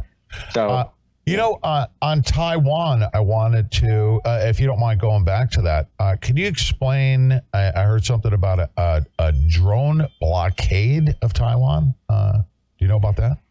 Yeah, it's been going on for a while. I'd say for almost 6 months. The Chinese Air Force is maintaining a pervasive presence, 360 degrees all around Taiwan. That is a strategic signal. One, that they can do it. Two, it means a number of those drones they are flying can be potentially armed with air to surface and even air to air missiles. I just flew in here. And somebody just put a analysis of it on LinkedIn, and I'm realizing, oh, that's right. Well, I'm going to be flying right through it. Commercial airliners are flying about 30 to 50,000 feet AGL, above ground level. So, which kind of drones are those drones flying in the 30 to 50,000 range? I mean, this is a safety of flight issue. It's a blockade, just like the Chinese are giving the green light to the Red Sea. That's essentially a capability to do, because they put some of those air-to-air missiles on those drones. Well, they could just start schwacking airliners. So, at what level, and if nothing else, are they properly following air traffic procedures? I mean, you have commercial aircraft flying through this drone swarm? I don't know. I don't trust the Chinese to follow international air traffic protocols. No, we certainly don't. I want to segue. Speaking of military aircraft, U.S. B-1 bomber crashed in South Dakota on a training mission. Is that a B-1, by the way? That's a significant thing. I mean, our military aircraft, in particular, the more reliable ones like the B-1, what the heck's going on there? Well, yeah. So the B-1 is, Reagan said we're going to make 100 of them. We couldn't get the Air Force to resolve on the correct number, so we made 100 of them. These are great aircraft, but they are expensive to operate. The Navy, the Air Force just has never really liked them, especially recently, especially when they're under orders to cut costs. And these are big. These are operational, very called O&M, operations and maintenance. These are expensive aircraft. Now, what's great besides they're supersonic, they can carry internally 24 cruise missiles. That's more than the B-52. And so you keep some of these in the air, from Anderson Air Force Base or some of the new airfields we're opening up in the Pacific. They can carry a lot of ordnance. We have only about 45 that are still combat coded. Everything else has been put in Davis-Monthan. And this crash was like on final. These four, it sounded like all four. People don't know what Davis-Monthan is. That's the boneyard, folks. That's where they go to sleep. That's the boneyard. Yeah. Well, we still have about 10 B-52s there that could be put back in service. And we've put two in the last few years. We put two B-52s back in service. We have, last time I counted, we have 30 or 40 of these that are not cut up. That could be, it's going to take some time and money, put them back into service. I tell you what, these are great aircraft. The Air Force is they're not nuclear capable because of the treaties. Okay, fine, but these aircraft can carry actually more missiles than the B-52. So this is a great aircraft. I'd start pulling some of these out of the boneyard. Even announcing it is going to be have a deterrent effect. But the 4 crew members bailed out. This was like right before landing. Something went wrong. But what bugs me about this whole crash is we have I think it's a local. It's a local TV station has cameras around the airfield that they just turned around and they could see the crash site and the whole flight line. And I'm going, well, hold on a second. If you got a non-U.S. government camera that could just sweep the whole flight line and count aircraft of one of our strategic bomber bases during the Cold War, that would be called a freak out, and we do something about it. And if this local TV station can do this, I guarantee you there's about a 99% chance the Chinese have broken into that circuit TV and are watching it too. Oh yeah. Oh, absolutely. I love the B-1, by the way. Heavy hauler. You can carry it, just like you were saying. You carry a lot of ordnance on that thing. I love it. What are your thoughts? Okay, you just covered, of course, a B-1, on a training mission crashing. That's not a good thing, especially for the older, more reliable, because it's a very reliable aircraft. Something's going on there. As far as have you ever been part of a safety stand down? You take an entire I've been part of accident investigations with fatalities, and they're pretty brutal. They should be. Because we lost somebody and we need to know truth on it. So these can be. There was not a fatality, but this would be a Class A total loss of airframe, and it was odd because if you look at it, it was like they were like seconds away from wheel down, and what went wrong?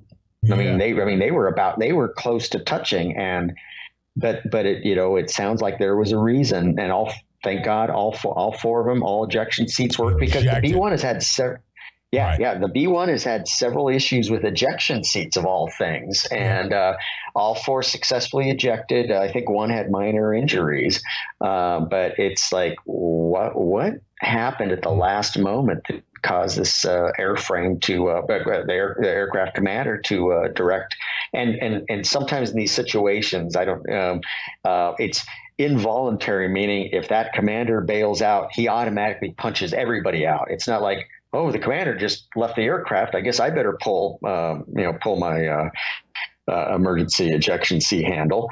No, sometimes it's like if he goes, he that forces everybody else to eject. So, which I think was a good thing, but wow, what happened? I think it's awfully suspicious. And now we have closed circuit TV that can see the whole flight line, count numbers of aircraft. And I guarantee you the Chinese are accessing that same camera. I'll bet you. Correct me if I'm wrong. Sometimes I pretend like I know what the heck I'm talking about. But that's why I have to ask questions of military commanders. When you down a fleet of bombers, okay, because it would take, you do a stand down. What the heck went on the B-1s? I mean, that's a national security risk. Like the B-52, you'll never see a stand down on B-52 bomber fleet. The B-1 bombers, critical response for our military. I mean, force and readiness, the B-1. Shoot, they always have a certain number of them in the air being refueled constantly, loaded, ready to go, and can deploy. That's a significant thing. Like a helicopter, for instance, if you take a certain model helicopter and you go on a stand down, it's not going to affect your military readiness. But am I right about that? A B-1 bomber stand down is a big thing. Well, we only have about 20 B-2s. We have about 75 B-52s, so that's 95. And then we have 40 to 45. So we have only 130 to 140 bombers, period, right now. That's it. That's all we got. And I know that the B-21 is coming online rapidly. That's a good thing. But, and they've been unclear on the numbers. Is it going to be 100, 200, 200 plus? I think we easily should build 200 of the B-21s, but they have a much smaller payload for some reason. I don't get it. They can only the double rotary launcher is gone on the B-2. On the B-21, it's only eight missiles. The B-2 could carry 16 internally. Mm-hmm. The new one, B-21, they just in their analysis, they felt that it actually was mission overload or ordnance overload, and that it was more effective to just have a single rotary launcher. But we don't have a whole lot. A whole lot. So taking 40 off. Am I reading this wrong? I mean, that's a significant thing. You get the B-1s, and then our military readiness has been depleted since Joe Biden's been in. You talked about the number of ships and the Navy being required to build up their forces. Again, I'm going to conspiracy theorize here. Is this by design? I mean, so many things happening with our military. Well, it's by design. This wokeness is a super duper drag coefficient. This obsession with wokeness. Mm-hmm. It's a distraction. So then you have to say it is intentional and by design, because now the NDAA did begin to surgically remove the CRT DEI officers by capping their pay, which is a pretty big deal. But it's absolutely, you can say, if nothing else, it's intentional by the forced distraction and focus on non-substantive issues that take away from the troop mission and purposes being combat ready. Now, mm-hmm. I'm not at all, people are saying, are you saying that racism is not a problem? I'm saying, no. I mean, we should always be, racism is always a matter of concern, but the way they're handling it is guaranteeing that it is only going to get worse because these CRT DEI officers are doing nothing but ripping the whole institutions apart. Sorry about that. I apologize. I want to make sure that we end naturally here and cover one topic before we let you. It's the evening in Taiwan, and information or news warranting. Can I bring you back on for a hit? I mean, if something comes back up, I know you're going to have a busy schedule. Absolutely. I'd love to have you on. Yeah, this week. So let's keep in touch. We keep in pretty good touch. The Secretary of Defense, there's some weird thing going on there where he's MIA, he's in the hospital. And now that's that's a very important position when a Secretary of Defense has to step out of the seat You don't just go MIA for plastic surgery, right? It's a very formal protocol. You constantly keep it up to date. There is a formal order of precedence of who's in command of the department at all times. I have never ever heard anything like this before. Now, there was a situation where, you always need absolute direct communication with your Secretary of Defense, your Secretary of State, Director of National Intelligence, and really your CIA director. Those are the four you cannot lose comms with at any time. Now, I can't go into any details, but a few years ago, we did lose comms with somebody for a period of time, and it wasn't their fault. And it was the technical equipment wasn't working. But I've never heard of any situation like this before, where somebody just went into surgery and didn't bother. I mean, it sounds like the Department of Defense didn't even know that he was out. It just sounds like his number two didn't even know he was out. And it's like, I can't believe this. I can't believe this is happening. Is it not true that there, as part of the continuity of government, that your successor, if the Secretary of Defense goes under anesthesia, there is literally a temporary transfer of power? Yeah, you literally. That's why there is literally this memo that shows the top 100 people in DOD, and it literally shows by name and position who's in that pecking order. And yeah, if somebody is out, you do a formal written memo, passing authority for the time being. Somebody's going to be, unobtainable for whatever reason. Somebody that they had a significant life event, somebody in their family passed. You do a formal memo, and I've just never heard of anything like this before. I'm absolutely baffled, and I would tell you what, I think some heads are going to roll on this. I don't think the Biden team is very happy because they look pretty stupid, and it's like it sounds like the number two at DOD didn't even know, and I'm going, how can this be possible? You know what? Is it because you're a racist that you're calling this out? That's going to be coming next. Of course, you're racist. That's only if that would only be, fair if Lloyd Austin was black or something like that. Yeah. That's right, he is. I've never heard of anything like this. I'm baffled by it, and I think the Biden team is probably not too happy with things going on right now either. No, certainly not. And President Trump's calling them out too, which is, that's not just a political exploitation either. I really don't see that. I was thinking about that this morning. Okay. President Trump, he's a military guy. He truly does. And genuinely, I think he embraced and has tremendous respect for the commander-in-chief and the military and his generals.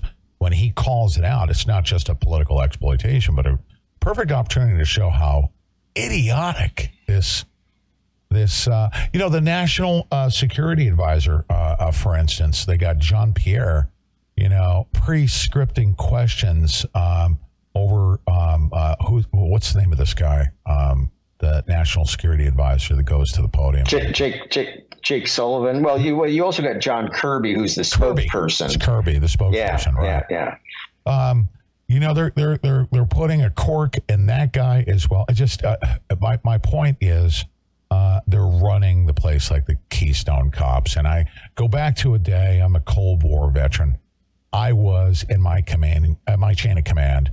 Ronald Reagan, the diplomacy infrastructure that was in place, our military, the comms. I mean, we had a lot of admiration for how well they ran our system.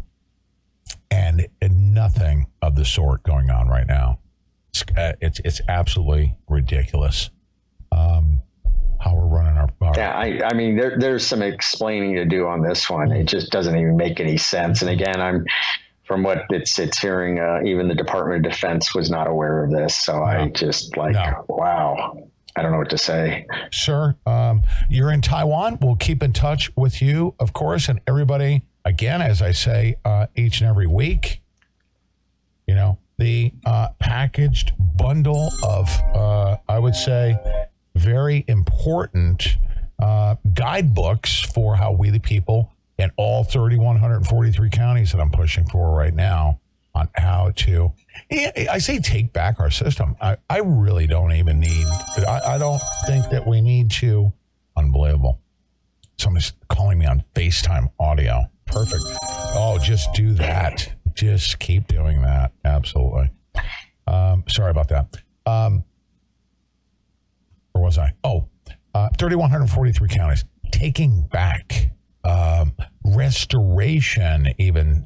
We need a restoration. We have failed, but the most important thing that I can say right now is that everybody needs to stop being discouraged, stop expecting somebody else to fix our system, and stop ignoring the fact that we've been asleep at the wheel, trusting that the people we're going to send to the 10 square miles in D.C. in those white buildings, we're not going to betray our trust.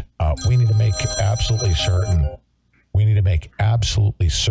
That that what has happened to our country doesn't happen again. So it's time for the American people to step up. How do we do it?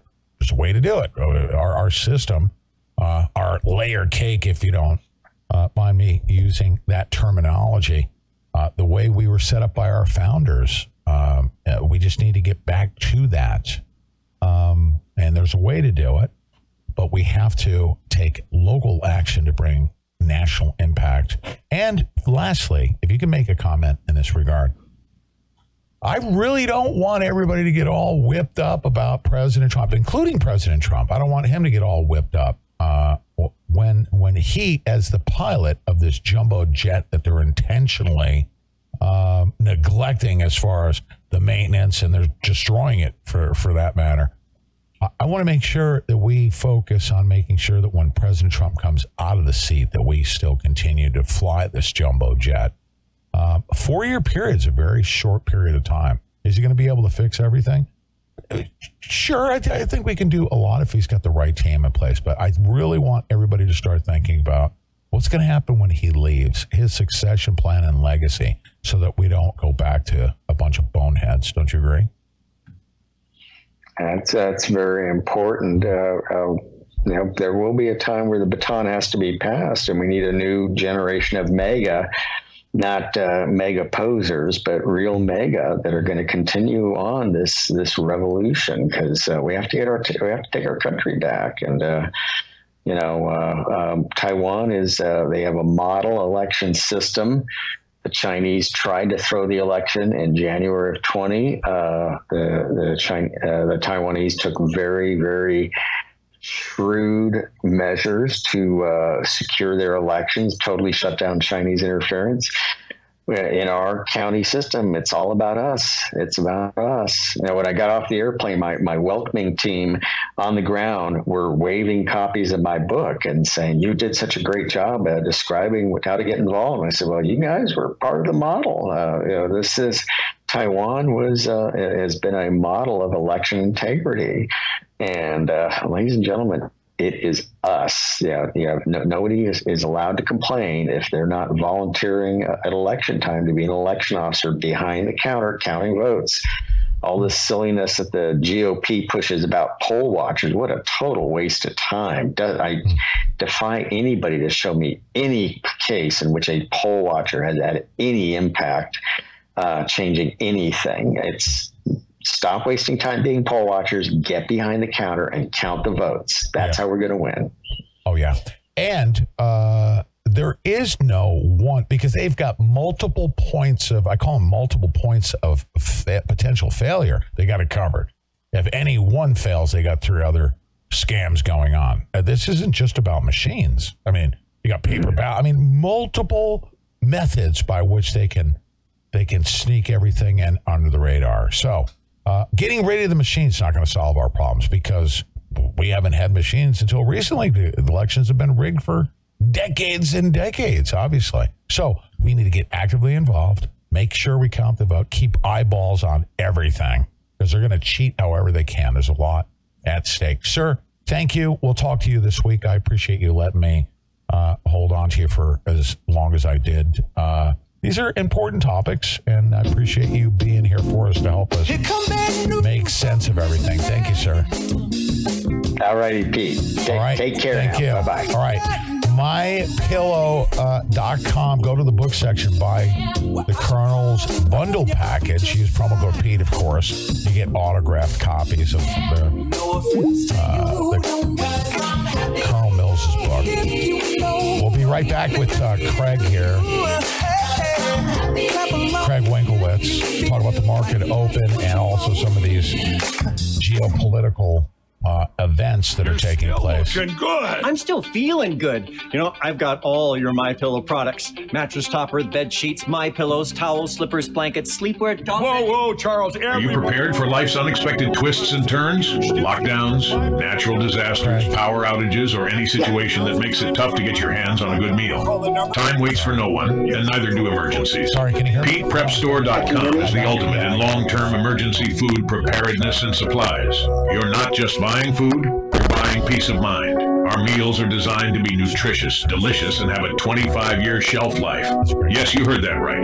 25 years. We source high-quality, non-GMO ingredients and use advanced freeze-drying technology to lock in taste and nutrients. Forget last-minute runs to the grocery store. Pete Prep Store is a click away and delivers right to your doorstep. Why risk the well-being of you and your loved ones? With Pete Prep Store, you're always prepared. Make the smart choice today. Visit PetePrepStore.com and place your order today. This isn't just food, it's your lifeline in times of crisis. Don't wait for an emergency to prepare. Be proactive. PetePrepStore.com. Be prepared. Be secure. Be ready. Always.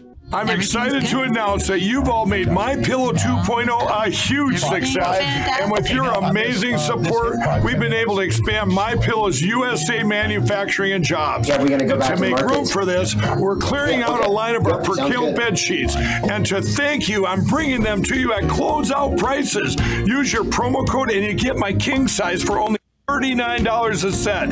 Queens $35, fulls $29, and twin size just $25. I'm interrupting this commercial to let you know that because technically it is switch on and off too, and then in the morning we do the updates. I've got a better feel now for how I want to do this. And Deb, yes, well, I want to do this. Bring you in 8 o'clock. Open it up. Say our hellos. Yeah. Then pop to Craig. Just like don't make it a.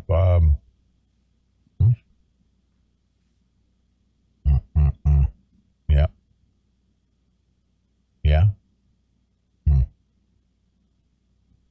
Really.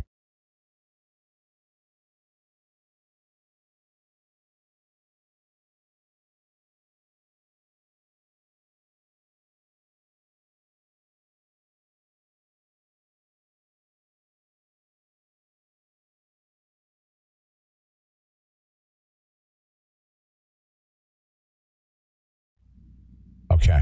Yeah. Sorry about the production quality. I got a network issue. If you guys want me to fix it, mail a check to 30122, box 30122, Cincinnati, Ohio. Just kidding. Let's go back to, all right, we got the market open. I want to do this on a regular basis. And Craig, obviously following all of the morning news. We got planes falling out of the sky. We got the Secretary of Defense missing. Joe Biden can't pull up his pants. Okay. That's okay. You know, did you hear my full conversation with the Colonel? Yeah, I did. Targeting shipping containers is one thing, right? Causing the ships to go around the entire Horn of Africa is another thing. Failing to respond to a bunch of freaking shoeless Palestinians or whatever they are, whoever these stupid pirates are, is unacceptable. Unacceptable. Yeah, it is unacceptable. Really, that's our responsibility, right? Is the power of the world. It's whoever controls the shipping channels is whoever is control of, commerce. And so that's us. We've taken that role, through the Asian shipping channels, Japan after World War II, China since, since the 70s through the Taiwan Straits and so forth, like the Colonel was talking about. And he did a great job of talking about the different vessels that can and can't go through the Suez. I thought that's very important because certain ones, it's only like 180 to 200 feet deep at some points through the Suez. So a lot of ships have a hard time getting through there. So just out of a danger perspective, they do go around.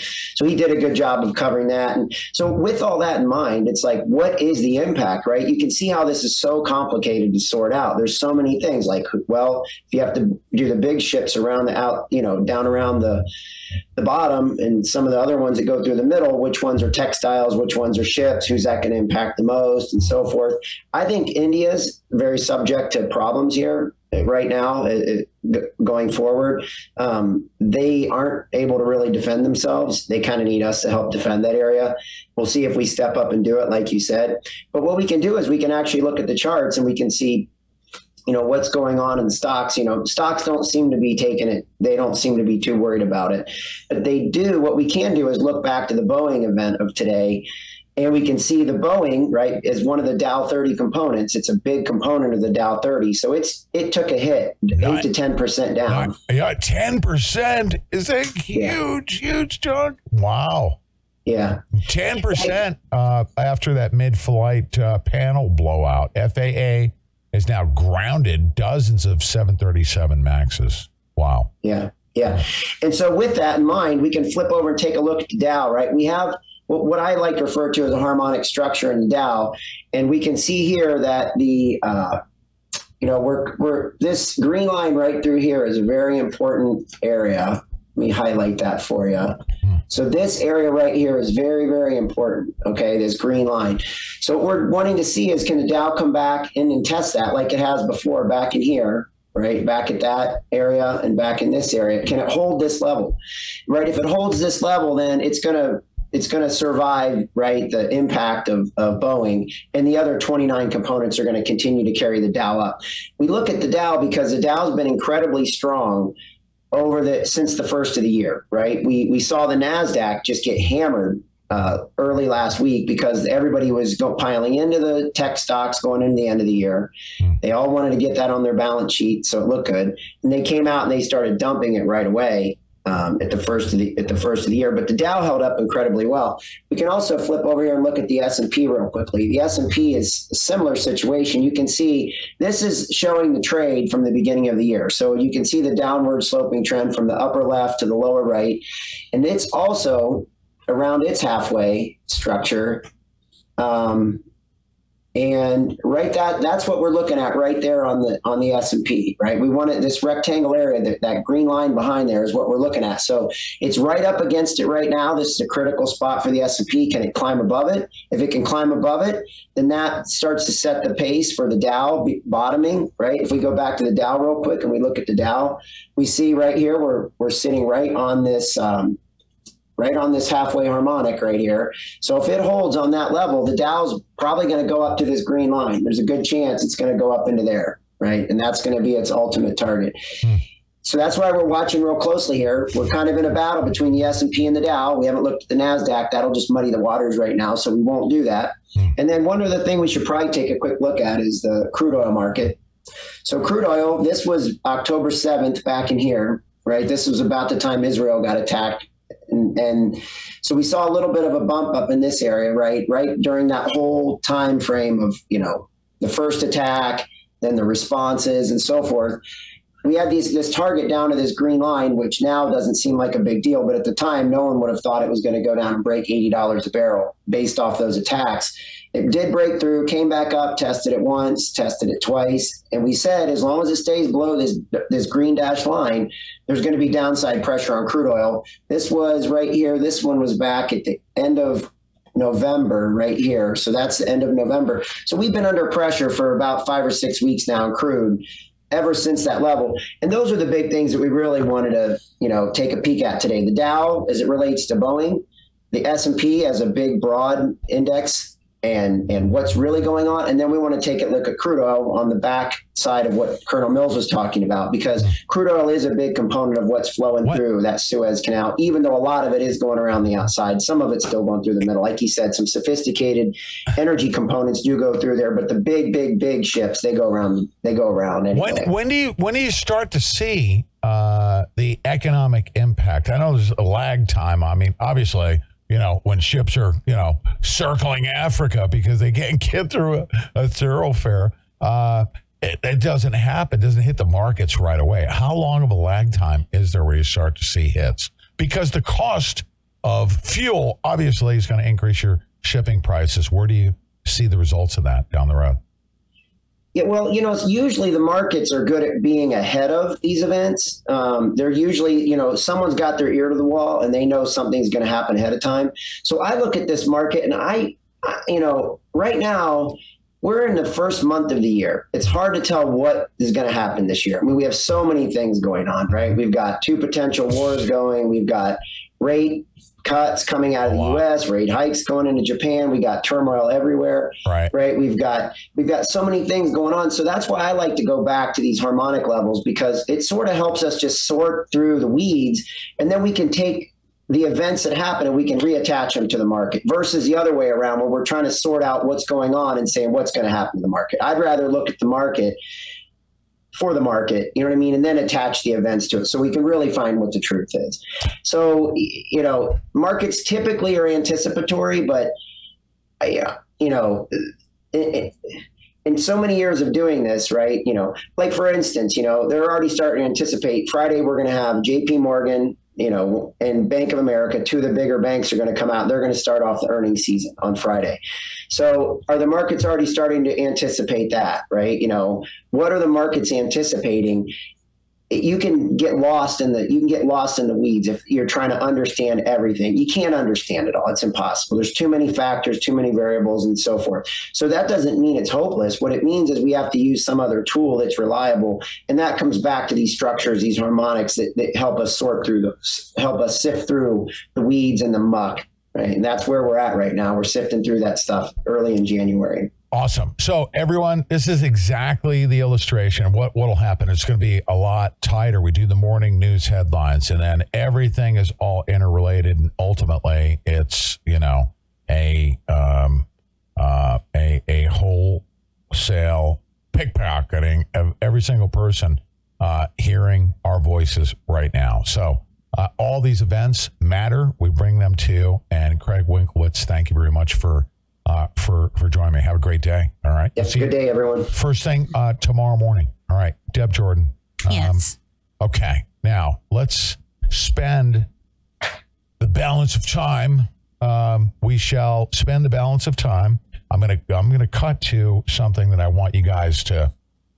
I want you to recognize, by the way, when I get down on, and I'm not getting down on President Trump, I want President Trump to follow along here. We must be focused on, and I use the plane analogy a lot this morning just because, and you know why? Because. Sure. Don't focus on the pilot when, the people behind the scenes are attention. They're firing missiles at our plane. It's a jumbo jet. They're stripping parts. Doors are blowing out. And everybody's focused on President Trump being the pilot in the cockpit. Well, guess what? The freaking jumbo jet known as the United States of America is in a nosedive. It's in a nosedive, is it not? It is. So if we're focused on the pilots, the pilot that's jumping in the seat, what happens when President Trump comes out? He can pull back a little bit, right? And temporarily stabilize. We still have entities that are trying to destroy the jumbo jet known as the United States of America. So I want President Trump to be in that mode. And we want to make sure that when he gets in, he not only cleans house, but resets and we focus on the system that was put in place that we inherited from our founding fathers, and make sure that when President Trump leaves, it doesn't matter. You just plug any chimpanzee into the seat. That analogy comes from when we sent, when NASA sent the first rocket into space. They put the chimp in the seat, Bobo the chimp. The rocket was already pre-programmed. It doesn't matter. You can just plug any chimp in there. It's still going. It's going to come back in. They just wanted to see how the chimp would survive going through the Ben Allen radio belt. Pete, you are a lucky guy. Remember that Deb, he's a lucky guy. R-Star. Are you a goober dude or is that a chick? What is that? Who is that? Does it matter? I don't know. It's freaking unisex name of their it doesn't matter. It's a great compliment. You are a lucky guy. I am a lucky guy. Yes. I was just wondering if he was creeping on you. No. I just mess with my wife. I'll freaking put you. No, I'm just kidding. I'm just joking. No. DJ Beastie, what's up? Morning latte. I think they're hitting on you. On me. Let's go cut to this one thing I want to share with you guys, and I want all of us Just kidding, to R-Star. enjoy You're this. awesome. You ready? You ready? Watch this. Yeah. Really? Really? Are you going to do that to me? This is absolutely ridiculous what is going on here. You know that? Mm-hmm. Huh? Did you know that? It always is. It always is. Unfreaking believable. Isn't it incredible? It's like every 2 minutes, you said a bunch of stuff. Come on, let's hear it. Let's hear it. Really? Okay, let's hear. This is great.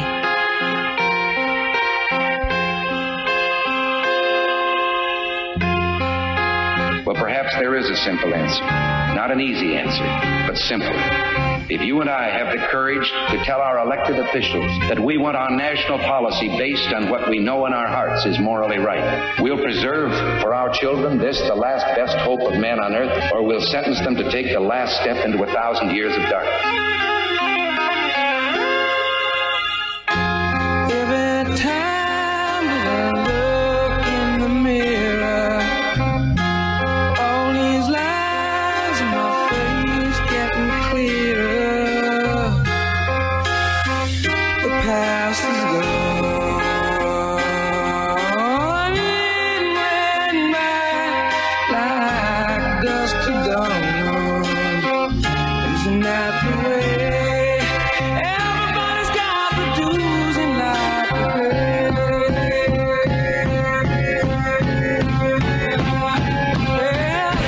I know nobody knows where it comes and where it goes. I know that everybody sings.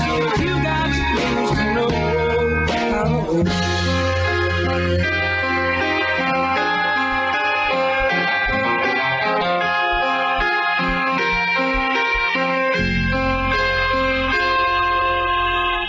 Half my life's in books, written pages. Live and learn from fools and from sages. You know it's true. All the things come back to you. Sing with me, sing for the year, sing for the laugh, sing for the tear. Sing with me, just for today. Maybe tomorrow the good Lord will take you away.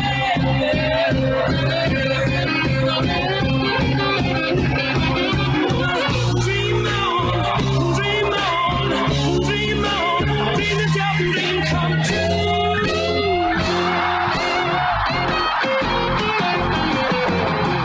Dream on, dream on, dream on, dream until your dream come true.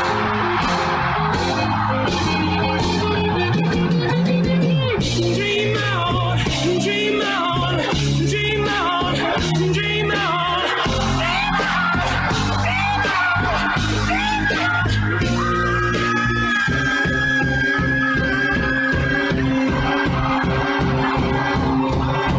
Sing with me, sing for the year, sing for the love, sing for the tear. Sing with me, just for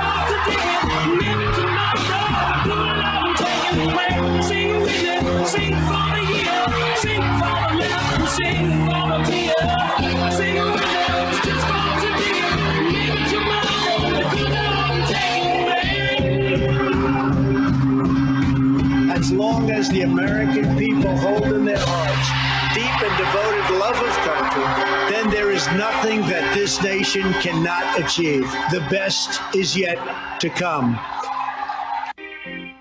It is. The best is yet to come. Now, right. We have to be hard on ourselves. Yeah. We need to thank the Dilly Meme team. Oh my goodness, yeah. I don't know. We will throughout 2024. We're going to continue to put their stuff. We will out. be supporting them for real. Yeah. Now I want everybody to join me right now. I'm going to speak some truths because we have to recognize and accept who is responsible for the state of affairs in this country. At the same time, we can rant, okay? But always, I want everybody to join me in this spirit. We screwed this thing up. Nobody could have ever imagined what they have done to this country. And what they're getting ready to do. Oh my goodness, what they're getting ready to do, right? But nobody could have ever. I'm gonna tell, and they're listening right now. I guarantee you, they're transcribing every single freaking word. And I'm gonna say, you want freaking. Last time you caught me off guard. Me, I say me, all of us. I can't speak on everybody's behalf, but I'll tell you what. You have given me so much ammunition, okay? And I've been stockpiling it, okay? I have a picture I sent to my mom of me smoking a cigarette on a huge pile of 2,000-pound bombs, okay? She was worried about that. I said, don't worry about it. Yeah, I said, don't worry about it, Mom. You know, that's not the way. What are you doing? You're not supposed to be smoking on 2,000-pound bombs. But listen to me. We have to accept a couple of things. All right. You ready? Here's the sobering reality right now. First and foremost, I'm going to repeat this every single day. Every day. Yeah.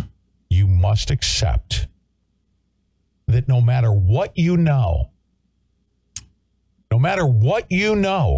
everything that we know, no matter what you know. Some people know a lot. Some people know a little. Everyone's in between. It doesn't even freaking matter at this point. There are people that know a lot of things, especially me, right? That doesn't even matter because what we know, we were told. And ladies and gentlemen, what we were told was a lie. Man, this trip to D.C. was such a huge thing. I'll tell you, you want to know one of the most impactful things? There were people, it was, as far as I was concerned, too small of a group that was tuned into. It was a Saturday night, but I'm not going to be critical. I say too small of a group that was tuned into the release of the documentary, all right? An important documentary. There were people on there that were like, I had no idea that this happened. That's a shame, okay? That's a shame. But let me tell you something right now. I'm not going to belabor all of the Bundy stuff. But then again, I am. And I'm going to tell you what my experience is in dealing with these stupid rat bastards. Let me give you an example of what I know about the FBI. This should piss everybody all Maricolo, whatever. Whatever happened to real freaking names? That may be a real name. You better be careful. What is it? It looks like Mary Callow. Mary Callow, yes. Okay, sorry. Thank you, Mary. I got frustrated because I can't repeat it. Plus, I'm very angry with the FBI. Let me tell everybody something. You guys want to know this? Did you ever know? I'm going to reveal something that I've known about. General Flynn. Remember what he went through? Sure. Roger Stone. Hold on, wait. Just stay with me for a second. You ready? I'm just going to talk about General Flynn. Okay. If you're not pissed off about what I'm about to tell you right now, all right? And there's people with the FBI that are going to be listening to me, all right? I want to recruit you now. I'm literally in the mode right now. I want to know, and we'll find out who they are. You at the FBI, if you're listening to me right now, and you're pushing the full force of the federal government upon the American people, you're being lied to as well. What you know, and everyone needs to accept this includes our federal agents, okay? Our federal agents, I'm totally and completely, absolutely 1,000% convinced, 1,000% convinced that the feelings that we have towards the FBI have been put in place by an entity, okay? It was in Cleon Skousen's list of, it was right out of the Communist Manifesto. And it's not just the communists that are doing this. But the feelings you have towards the FBI right now, including, Clay Higgins, he's a patriot. He's got these feelings towards the FBI, that this has all been done by design. It was written into the congressional record in 1966. Is that they would get the people to turn on the entity that's supposed to be investigating all these criminals. They disclosed this early on. Sure. I'm going 180 degrees in the opposite direction. Not because it's a major epiphany, because there's no way right now that I can stop what I'm about to tell everybody. All right?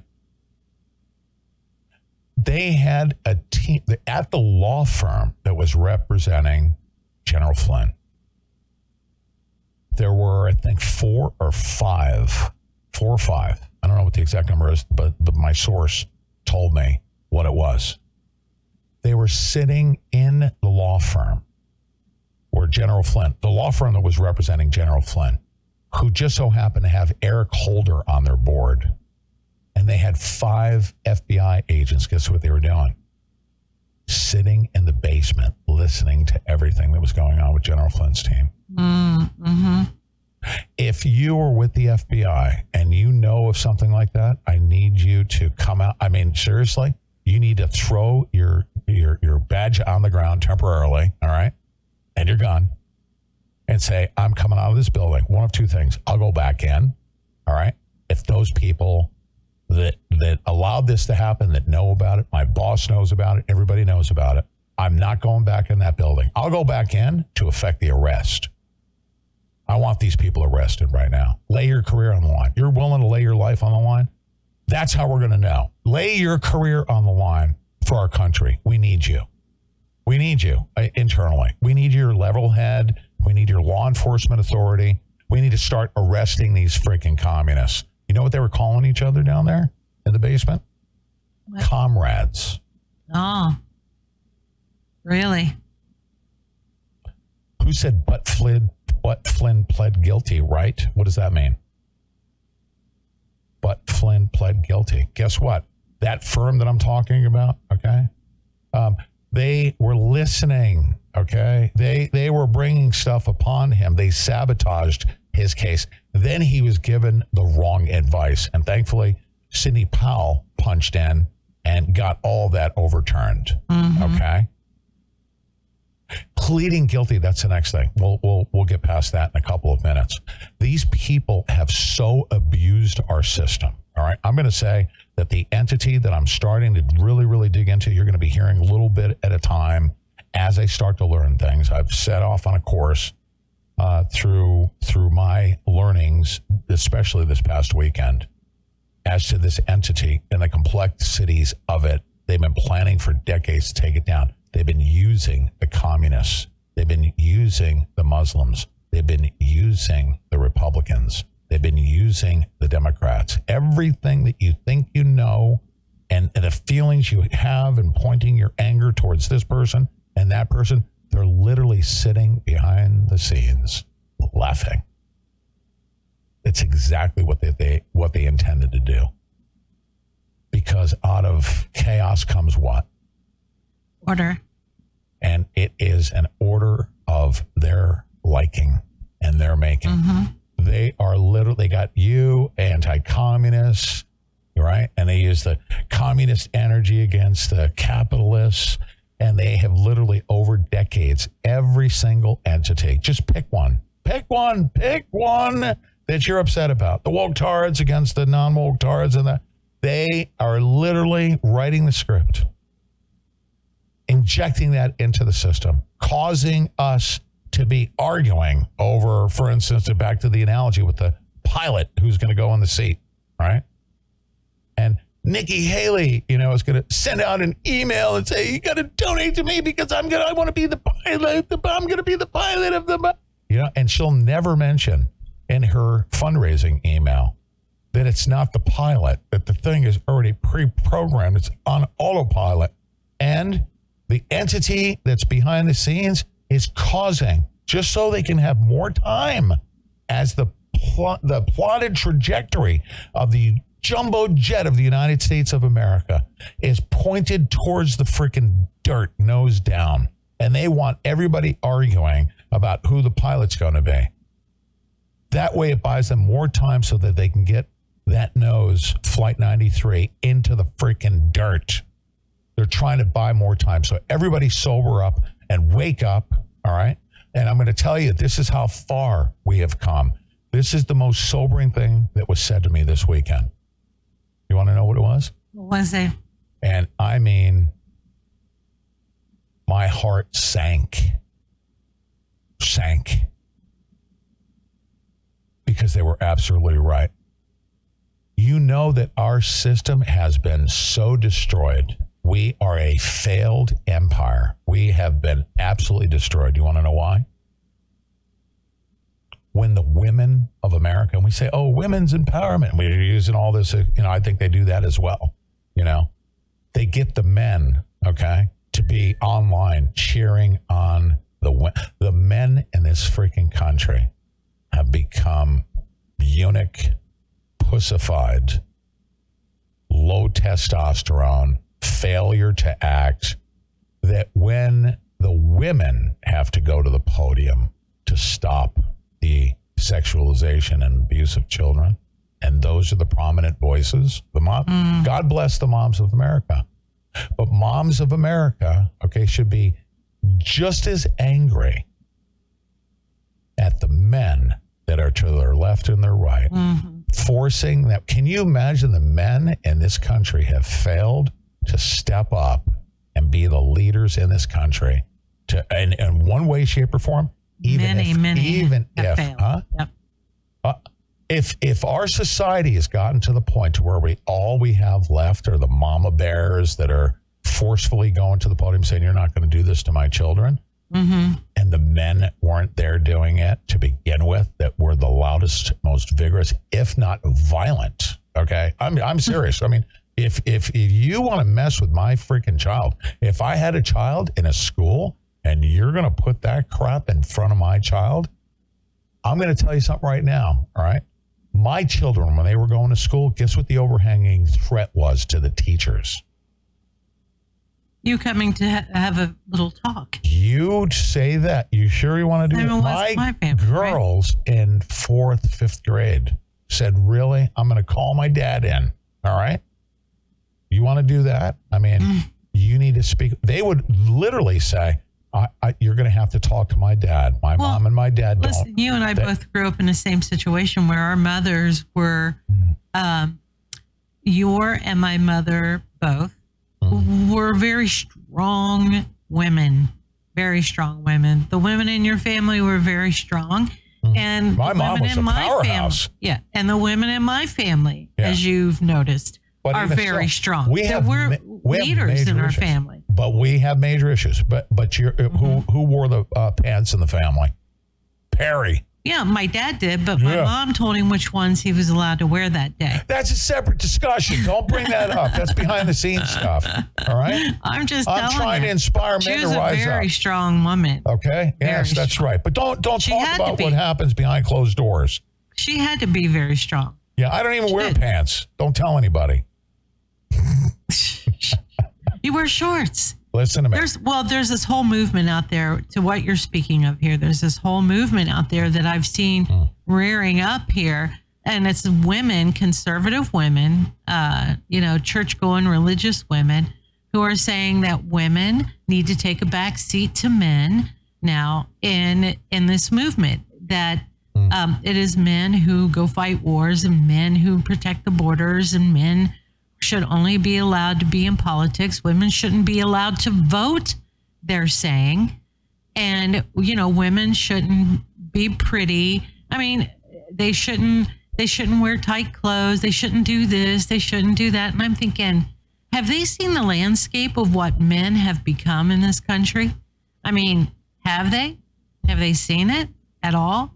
Do they even acknowledge that? Yeah, there's alpha men out there, and I appreciate them. And you know how I am. You know, I like my man to be an alpha man. I do. Right? Take charge. You know, and it's easy for me to sit back because you're probably one of the most alpha men that I know. Right? You don't take crap off of anybody. You stand up for what is right for not only your family, but other people's families. I mean, you do. But it's getting less and less and less. Listen, when somebody says that women can't run for president or shouldn't be in politics and shouldn't even be voting, I'm looking at people like Mike Pence, who just came out yesterday and said that he talked to his buddies in the FBI and they reassured him that they had nothing to do with January the 6th. That's Mike Pence saying this, right? Mm-hmm. So, I mean, just look at, and men out there bashing women, the conservative people are starting to sound like rappers. Freaking kidding me. Hold on.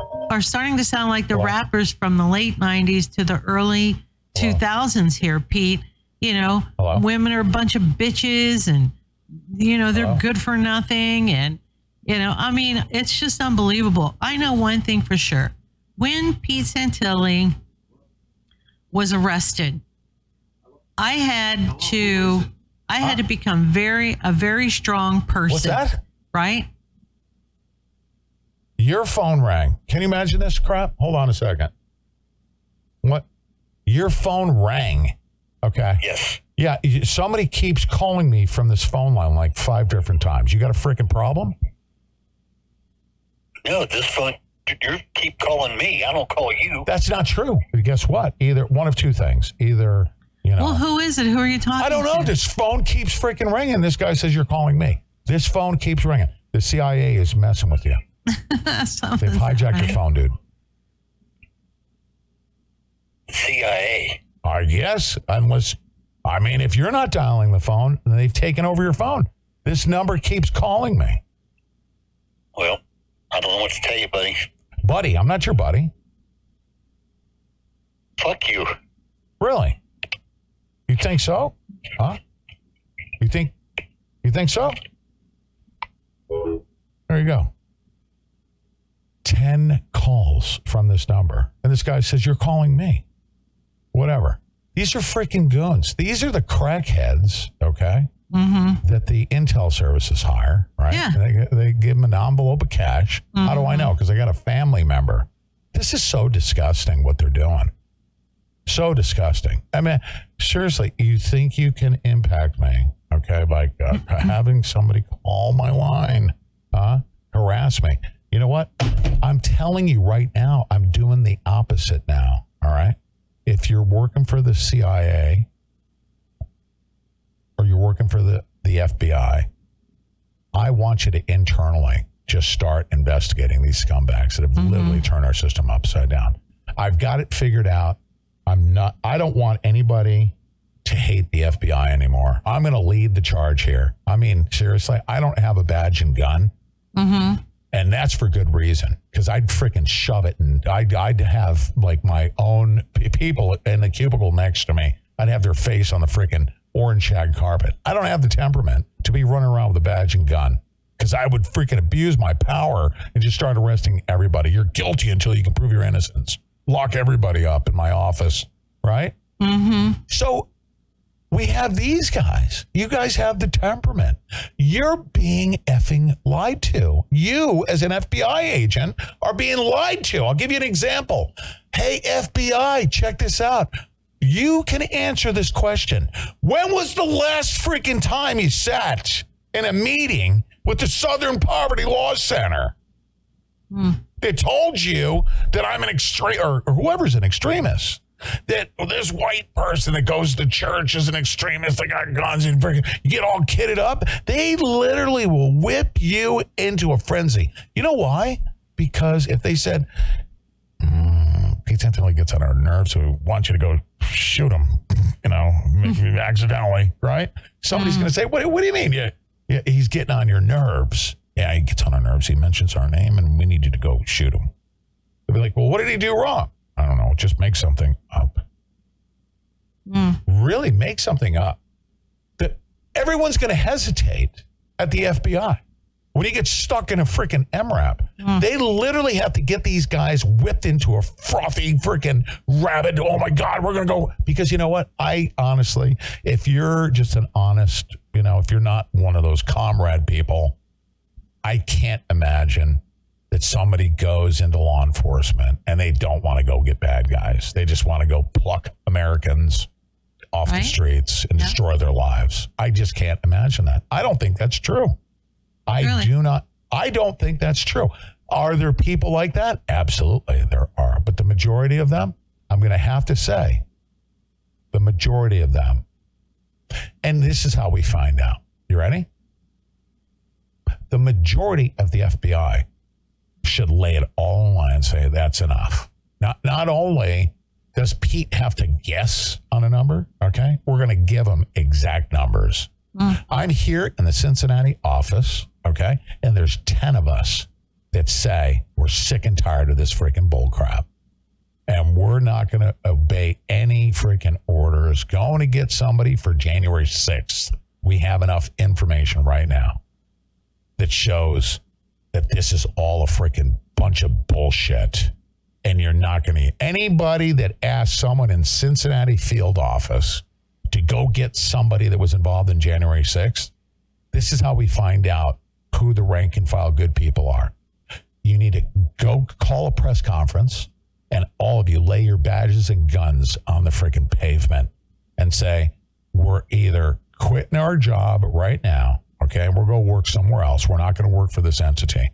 We refuse to arrest anybody anymore until the investigation is complete as to what our involvement was in manufacturing January 6th. But no, you got to put it upon all the investigators. You got to spend 10 freaking years like I did, because Bundy Ranch is, guess what it was?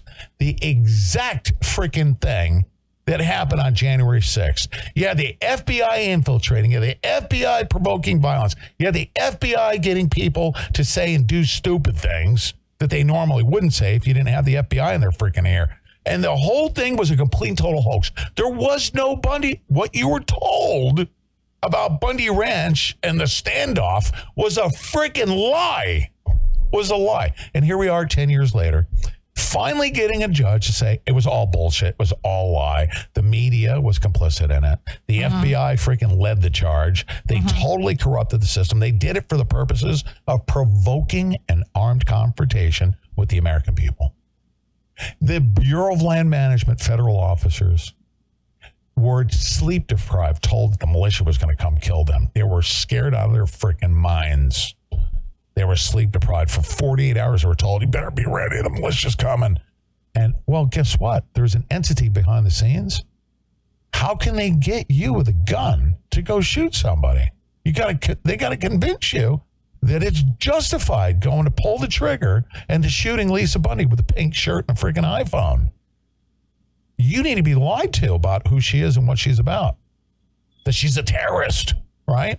She's bad. You need to go. How else are they going to cram a bunch of freaking testosterone-filled meatheads into an MRAP to go point guns at the American people because they went in the rotunda and took a selfie?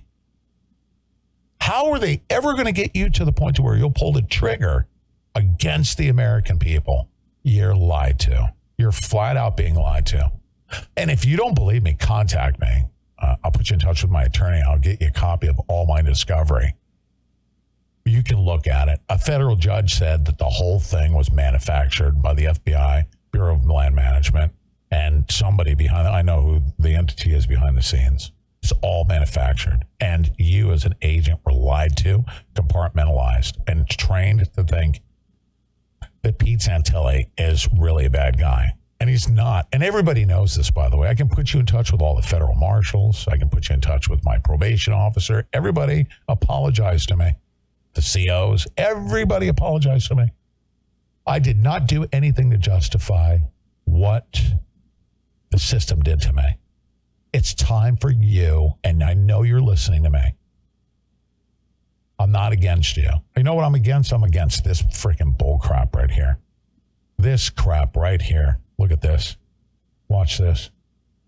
Listen to this freaking bull Up crap. next, a progress report on the investigations into those responsible for the January 6th attack on the U.S. Capitol. It was not. Graves is the U.S. Attorney for the District of Columbia. It was not. It was not. Now, we have a media, okay, that is freaking mockingbirded by the CIA. Sure. They work hand in glove with the entity. They're freaking straight up lied to. How do I know this? Because Stephen Myrie, that piece of shit, corrupt, one man that enjoys immunity as a U.S. attorney, wrote on the docket so many freaking lies. You know why he did that, Deb Jordan? It wasn't just to falsely indict me and others. He did it because he was writing to the media. He knows that the media sits in their cubicles and they grab something off the docket, and we would tell the media at the Las Vegas Review-Journal, you might as well go pull a freaking George Soros blog post. Right. It's going to be more accurate than that. Get out of your cubicle and go out and find out what the hell you're reading compared to the truth. The media is pulling from the docket, the DOJ, and this crap you're about to hear. And she's got the C-SPAN in the attack. There was no attack on the U.S. Capitol. I'm now having to, I'm getting threatened by this guy. He's going to tell me what I intended to do when I went to D.C. He's also going to use this term, okay? And I literally want to go back to D.C. and I want to go to that U.S. attorney's office and go take a shit on his desk.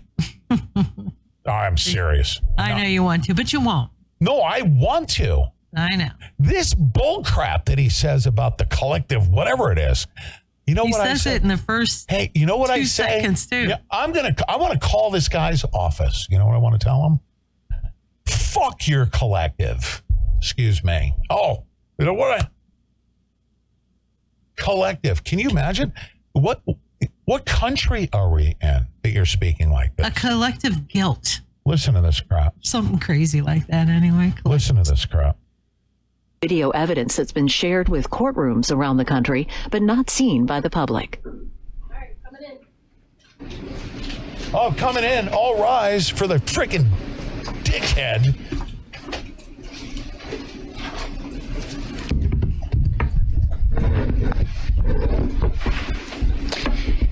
It's been 3 years since a violent mob attacked our capital. Stop. Right out of the gate. Stop. No, I'm doing this. You know what? When I was listening to it, okay, I was literally saying, well, right about here, I'm going to stop it. I'm going to freaking snap. So I called Frank Papagni, U.S. attorney, one time. And I told him, I said, I'm going to put your freaking Of balls Oregon, on a by vice. the way. Of Oregon. He's U.S. attorney in Oregon. I said, I'm going to hold you accountable to the truth. I'm calling you to give you an opportunity to fix, make what's wrong right. And he had an argument with me. And I said, okay. I said, I'm going to take the truth and the information. I'm going to put your freaking balls in a vice. And guess what they did? They took that clip and used it, saying that I threatened them.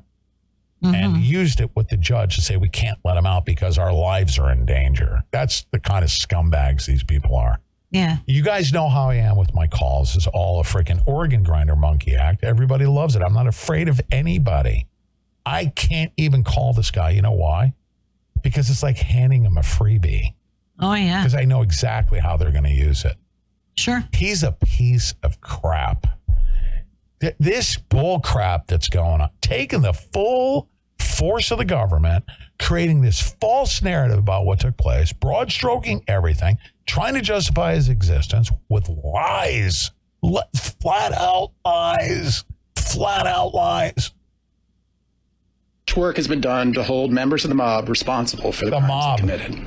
We're Americans. Prosecutions have necessarily focused on the actions of the individuals charged, not the collective harm done by the thousands of people who were collective harm. What the frig is collective harm? What is collective? Can I call this guy, please? No. Can I call him, please? Not a good idea. Huh? Not a good idea, right? Okay, can I call the FBI then? Probably not a good idea. I want to call the FBI and say, this guy is a prick. What can we do to call? I can't speak to him. Because if you speak out against the government, you know what they do? They use my show. I might as well be sworn in on my show because everything could have been, and was held against me in a court of law. Can you imagine that? I can. They took my words and my spirit and my, the stuff I spew into this thing. I'm a person that can tell you what they did. Do you know how many people can't tell you what they did? Do you know how many people they're rounding up every single day right now? Mm-hmm. They're going after thousands more people on this freaking bullcrap. I talked to Paula yesterday. Yeah. What's our number? We're up to what? There's been over 200 people since October added to the list, the Patriot Mail Project. This is bullcrap. Over 200 people. There are Dominic Pizzola broke a window. It's happening every day. People are Dominic Pizzola broke a window. Who was harmed by that? What person was harmed? What person was harmed? Not a person. That's for sure. A window. He broke a window, right? Mm-hmm. 30 years in freaking prison. Are you kidding me? Yeah. Are you kidding me? This bullcrap that they're doing, ladies and gentlemen, you take, all right? And I'm focused on the person, all right? Right now. The freaking plane has been hijacked. The plane has been hijacked, and it's even worse. There's people outside of the plane that what they want is, while they destroy the plane and they rip a freaking wing off, right? They don't want the passengers, that's us, right? Mm-hmm. Arguing about, oh my God, the freaking wing's missing. Who's took that off? No. You know what they do? They send this dickhead up to the podium so we can go yell and scream about all the people at the FBI or the prosecutors at the... I want this thing fixed, and guess how we're going to fix it? I'm telling you this right now, all right? We're going to find out, and I mean, I want to recruit everybody. If you are a prosecutor and you're in the office and you know this guy's lying right now, you have arrest authority over this guy. You can have him arrested. I need an absolute, outright mutiny, okay, to save our country. For what reason? Because instead of me yelling and screaming about this dickhead, okay, and then what happens to me, I'm subjected to the people that are behind the scenes that are pulling the freaking plane apart. They're gonna get me. They're gonna use the full force of the government to come get me because I'm sick and tired of their destruction of our nation. I went to D.C. Write this down, FBI, okay? You that want to do bad things, you and your comrades. I brought an attorney to D.C., did I not? Everything I did, every move I made was documented because I know how you operate. I don't go to protests anymore without a legal justification and total documentation of exactly what I intended to do. I documented what my words were before I went in, what my mens rea was. My intentions are to go there and be present. And hopefully the vice president come out on the balcony and say, ladies and gentlemen, we're going to investigate. That's all I wanted. That's all I wanted to do. was to have an investigation.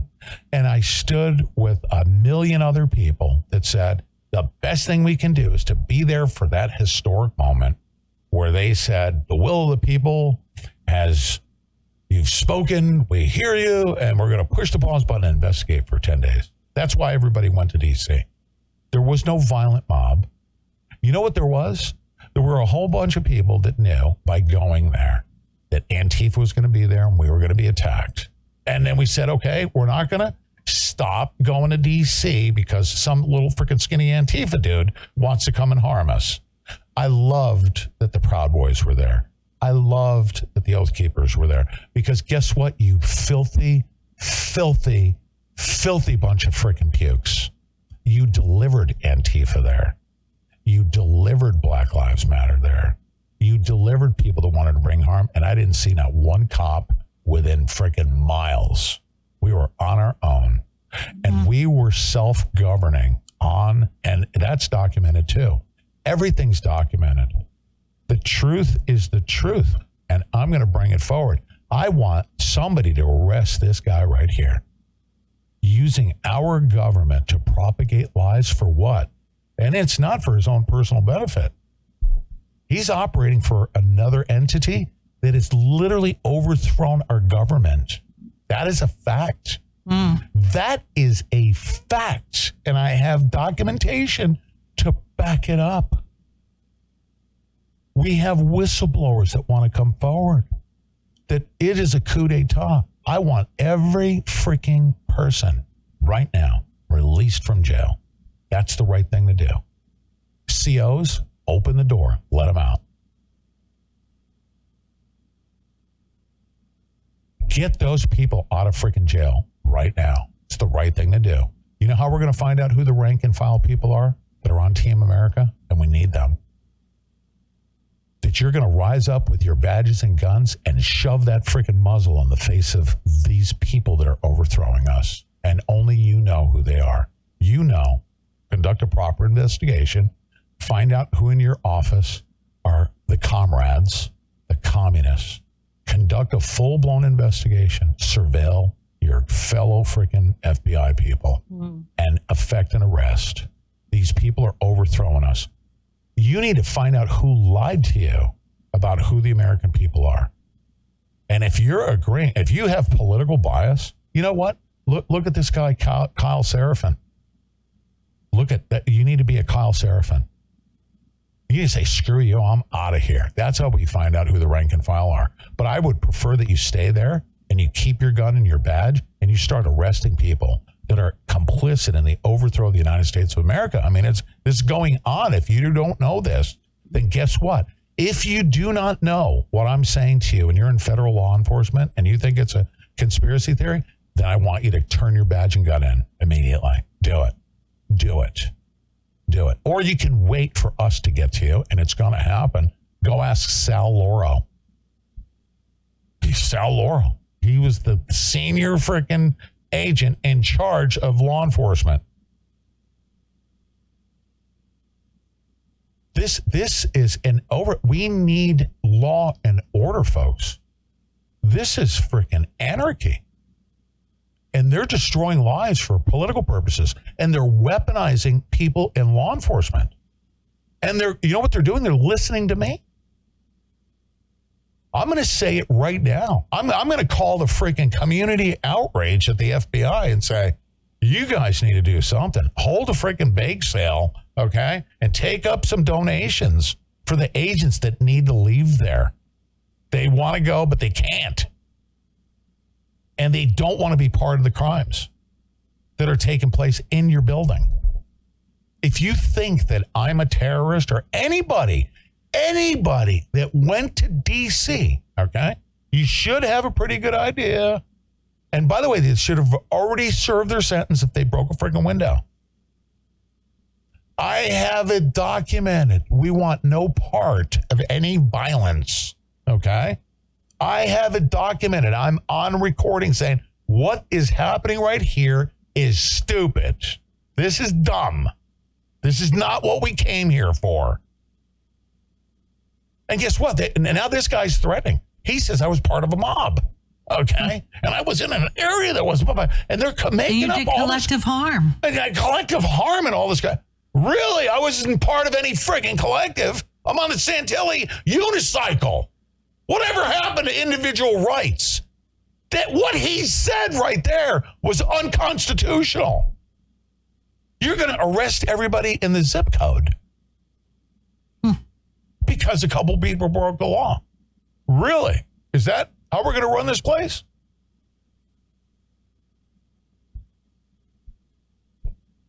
Simultaneously committing crimes that day. It is critical, though, that we remember the collective harm that was done on January 6, 2021, and understand how it happened so that we can ensure it never happens again.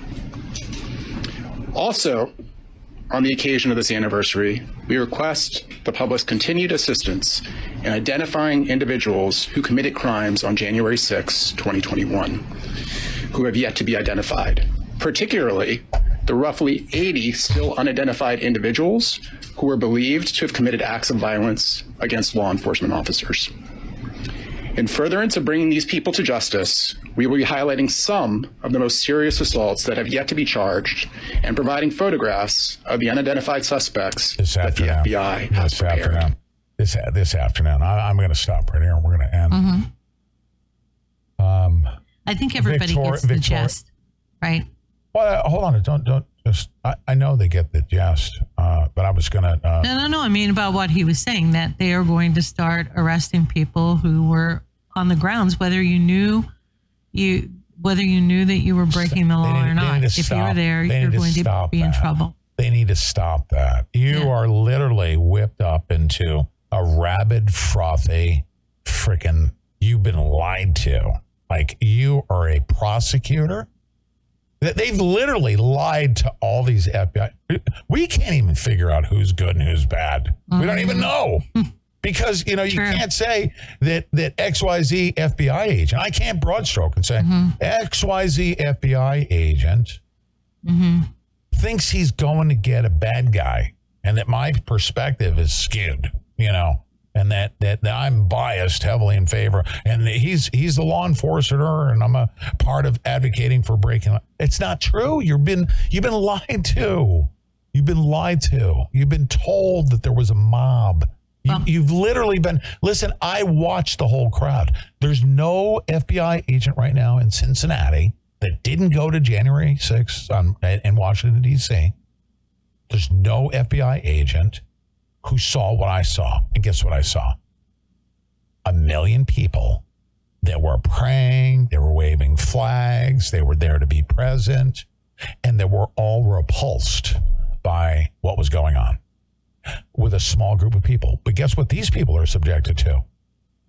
Camera shot here, and it's tunnel vision. They broadcast that, and they do it, and they slow cook you.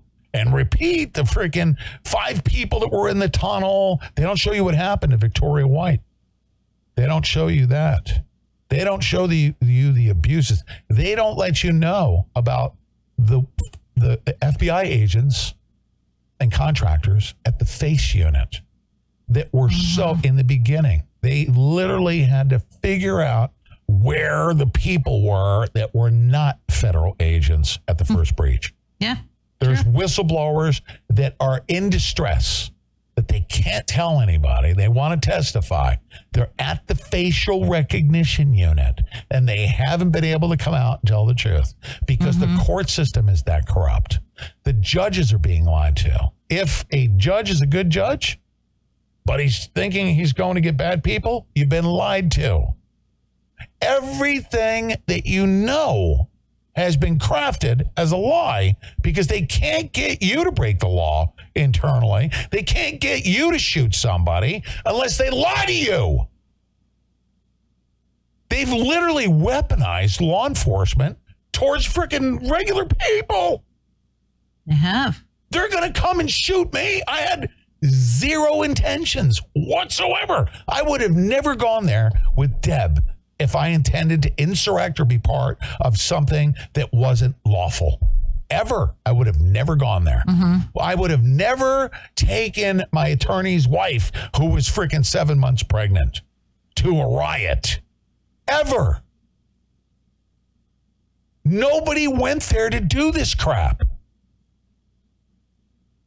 Not only have they hijacked our government, they've hijacked everybody with the freaking guns and the badges to come and shoot me. Who is this person that's behind the scenes doing this? Well, I can tell you this. Over the weekend, it started at the end of last week, and now over the weekend in Iowa, we have people like Ron DeSantis, Thomas Massey, we have Chip Roy, we have Nikki Haley, and all of a sudden, everybody now is talking about January the 6th. Massey, what's Massey saying? Oh, that he's saying that, you know, Trump could have pardoned everybody on January the 6th, and which is just a bullshit piece of propaganda. That's not true. But Ron DeSantis is, as always, never stood up for the J6, said that they deserved it. They asked him over the weekend again. And J6 is a big conversation right now because the left and the rhinos are now once again going after Trump over January the 6th. And we always knew this was going to happen. And I hope that everybody's ready for this because 2024 is going to be a tough year. It's going to be a tough year. There's a lot of people. It's easy. It's going to be easy for me. Well, there's going to be a lot of people that are going to be arrested. And and they need to stop. They need to stop. They need to stop the arrest. And I'm talking like right now. Right now. You know what I need everybody to do? Okay. Instead of you apathetic, pathetic men that have done nothing, you've done nothing. You have generally, and I'm speaking to you on this audience, you pathetic people, okay, that allow a woman to go to the podium because you fail to protect the freaking children. Our society has so degraded. Our nation has so degraded that the pathetic, freaking apathetic buzzard man, if you did not go to D.C., you had nothing to do with D.C., if you're not on the phone around the clock to try to protect those that did go to D.C., that are about to get freaking and are being SWAT teamed right now. They're literally having every day. Yeah. You know what they're doing? They're going in with entire teams of people. Victoria White, you know what she told them? She said, if I'm going to be arrested, just call me. I'll come in. You know what they did? She didn't do it with an attorney. She knew she was going to be arrested because her interaction, she ended up in that freaking tunnel and she was pissed, right? Well, and she couldn't get out. Her to a freaking pulp. I'm going to play that. She during couldn't the go LFA. forward, and she couldn't go backward. Forward, and she knew she had to stand there and be beaten. She knew that she was going to be arrested, called in, or whatever. And she called the FBI and said, "If you need to speak, I'll come down there. I got kids. Please don't do that." You know what they did? They showed up anyway. They surrounded her neighborhood. Okay, so literally cordoned off everything in her neighborhood. Went in there, scared the living crap out of her kids. I bet. And the only way to do that is to lie to a bunch of agents that she's such a bad. I mean, your American families that you're going up against, you're destroying them. But you know what? They don't know that Victoria White says, "I'll come in." They didn't know that. You're lied to. You were probably told she's a danger. She's a danger to society. Listen to what she said, and they play you a clip to get you all whipped up. Because how else are you going to go shoot her unless you've been lied to? You good agents. You pathetic men in America that have done nothing. I'm telling you right now, I'm going to start turning on men in America. I am. And I'm going to side right now with the good men and women at the FBI. I'm going to. I'm sick and tired of it. I know what they're doing now. I know exactly what they're doing. And here's what I want. I want those good men and women. Here's how you identify yourself, and I'll stand with you. You threaten to freaking leave that corrupt organization. And you say, I'm out of this freaking place. I'm laying my gun and my badge on the front doorstep, okay? And I ain't going back in until I can arrest the people that are in freaking cubicles destroying America, okay? I will not be part of this organization as it exists right now, and I will stand with you. We need you to say enough is enough. You have the arrest authority. You got badges and guns. And you men at the FBI are the biggest, most pathetic, apathetic freaking buzzard. We're not talking about corruptness. We're talking about you weak cowards won't even stand up for your country because you want to keep your job. And you're destroying our country right now. You're destroying it. Your failure to stand up. You're just disgusting to me. Forget about the corrupt ones. Okay? I'm talking about the non-corrupt ones that you know you could step out and do something. The corrupt ones, we're going after you appropriately. They'll be gone after. Those people, I'm not standing with those people. Okay? I'm going to stand with the remaining balance of however many good people there are. And I don't want to hear not one freaking word out of President Trump's mouth right now where he says, oh, there's good men. You need to pre-qualify that. There's only one type of FBI agent who is good, and that's one that said, enough is enough. I'm freaking leaving. Or send me back in, I'm going to arrest my boss for freaking lying to me. And to put me in harm's way to go get January 6 people. Your life is being put in danger. That you need to be pissed off that they're abusing you to take your gun and go point it at somebody, being used as a freaking Roboton. It's a lie. And I have legal proof of it, that you're being lied to. You got to be kidding me. Well, are you serious? We're supposed to be up the air right now. The freaking CIA, okay? Huh? Listen to me. I don't want to hear President Trump. I don't want to hear anybody in, there needs to be a line drawn. Somebody with leadership, which we have zero. We have zero leadership right now. Zero leadership. Love Tucker. I love Tucker. I love Clay Higgins. Love them. They're doing whatever they can. Okay. I'm pissed off at the people that weren't able to get the information out to Tucker and Higgins 10 years ago that they were doing this. They're like, oh, this is shocking. I'm like, it is? Really? No, why don't you call me in? Yeah. Let me tell you how not so shocked I am that they ran a freaking operation, because it was run against me. I'm not shocked. Were you shocked? No. Let me tell Tucker Carlson, sit down with Tucker and say, Tucker, guess what? I went to January 6th and my intentions were to go to a really good event, but I don't trust those freaking people. So I brought an attorney and he had a camera off the side of my head. And then I had a freaking goof FBI agent who was with our crew that went inside the freaking building. He was telling me, it's time, it's your moment. And I said, what did you just say to me? Mm-hmm. And it's on video what I said to him. I don't break the law. I didn't come here to break the law. Okay? That's right. And he went in and broke the law. You were like, who are you? Who are you? What the frig are you? Get away from me. Get away from me. Mm-hmm. I don't break the law. You're like, I'm not going in a Capitol. That's illegal. Yeah, I said that, right? And it was documented. Okay? Yeah, it's documented. So you want to come and we may have to use it. Hey, you know what they're going to do? They're going to say, they're going to use that story like, oh, the mob, and I was part of mob, and anybody went in the zip code you intended to insurrect. Go ahead. Try to paint that narrative. Mm-hmm. I will literally shove your freaking dick-shaped head, okay, figuratively speaking, right? Yeah. Into the dirt with the truth. I already know exactly what you guys do. I know how you do it. I anticipate the lies. I anticipate you're going to surround me with a bunch of goofballs. And nothing was shocking about January 6th. Nothing. And guess what? All of you law enforcement officers that are crying on the stand, I already know why you do that too. Sucking up to your masters. Fanon needs to be freaking put in Gitmo.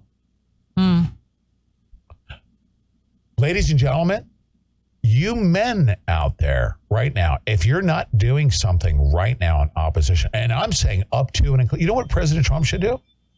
Get a bulldozer, paint it red, white, and blue, okay? And say, as the leader of this country, this is what I'm going to do, okay? You release them, or I'm taking this bulldozer to the side of effing building. You release these people. These are Americans. We don't do that. When Jessica Lynch got kidnapped by blah, blah, blah, we sent freaking special forces, supposedly, right?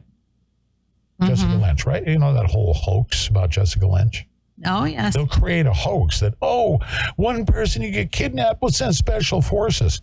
We have thousands of kidnapped Americans right now. You don't release them, we're going to come there with bulldozers. President Trump is going to lead that. That's what he should do. We need a leader to step out. Saying, ladies and gentlemen, go rent a bulldozer, paint it red, white, and blue, and come get behind me. We need leadership. Clay Higgins, that's suggesting unlawful activity.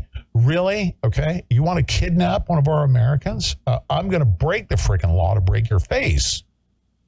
Overseas, if you're an enemy of the American, the American people, if you're an enemy of our republic, you think you can kidnap people? I'm going to shove a bulldozer in your face. Release them, or we will turn your country into freaking glass. Oh, that's illegal. Yeah, exactly. Right. It's illegal. Who cares? Tell that to the judge. Did I turn your country into glass? Right? It's time for pathetic. You're disgusting. If you didn't go to January 6th and you're not on the phone saying, you need to stop this crap. Go call somebody, call your congressman and say, you need to stop this crap, or I'm literally going to bullhorn your office if you don't step out right now in defense of the people that have been arrested in our state. You haven't done it. You're pathetic, okay? You literally will sit there and just eat cake and Twinkies and just worthless and weak, and our country's being destroyed because of your apathy.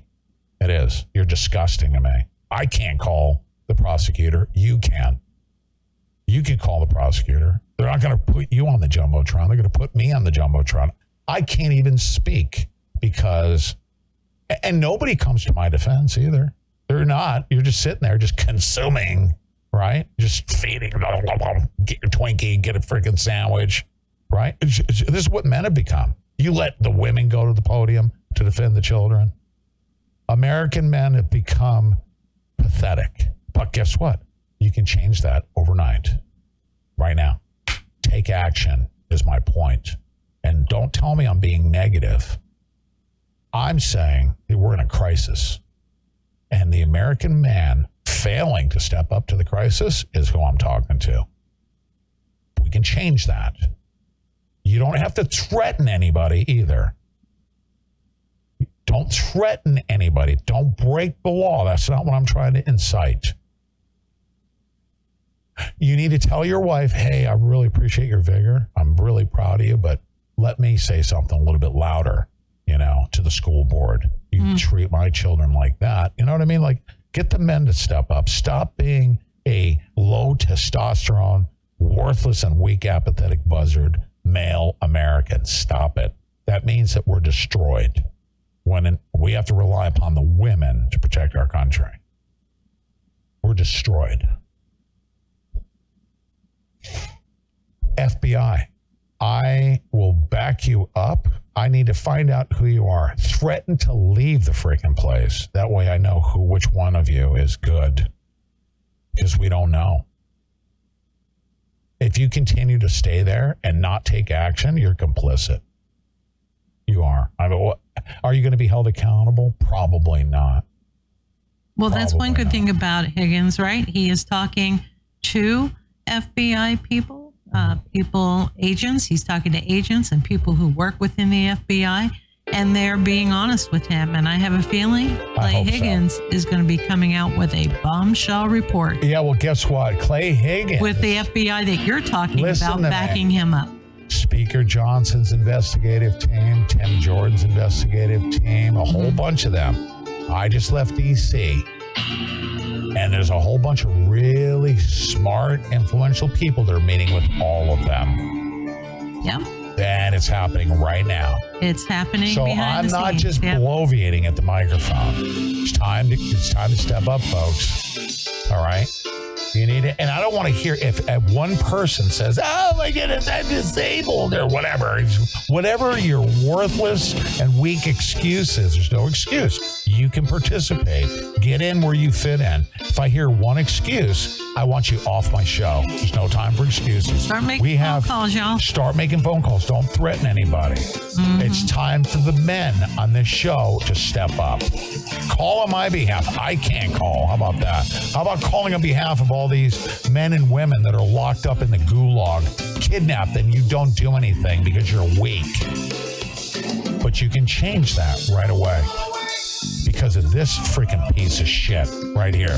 That guy right there, Matthew Graves. You tell him, F your collective. I don't do collective harm.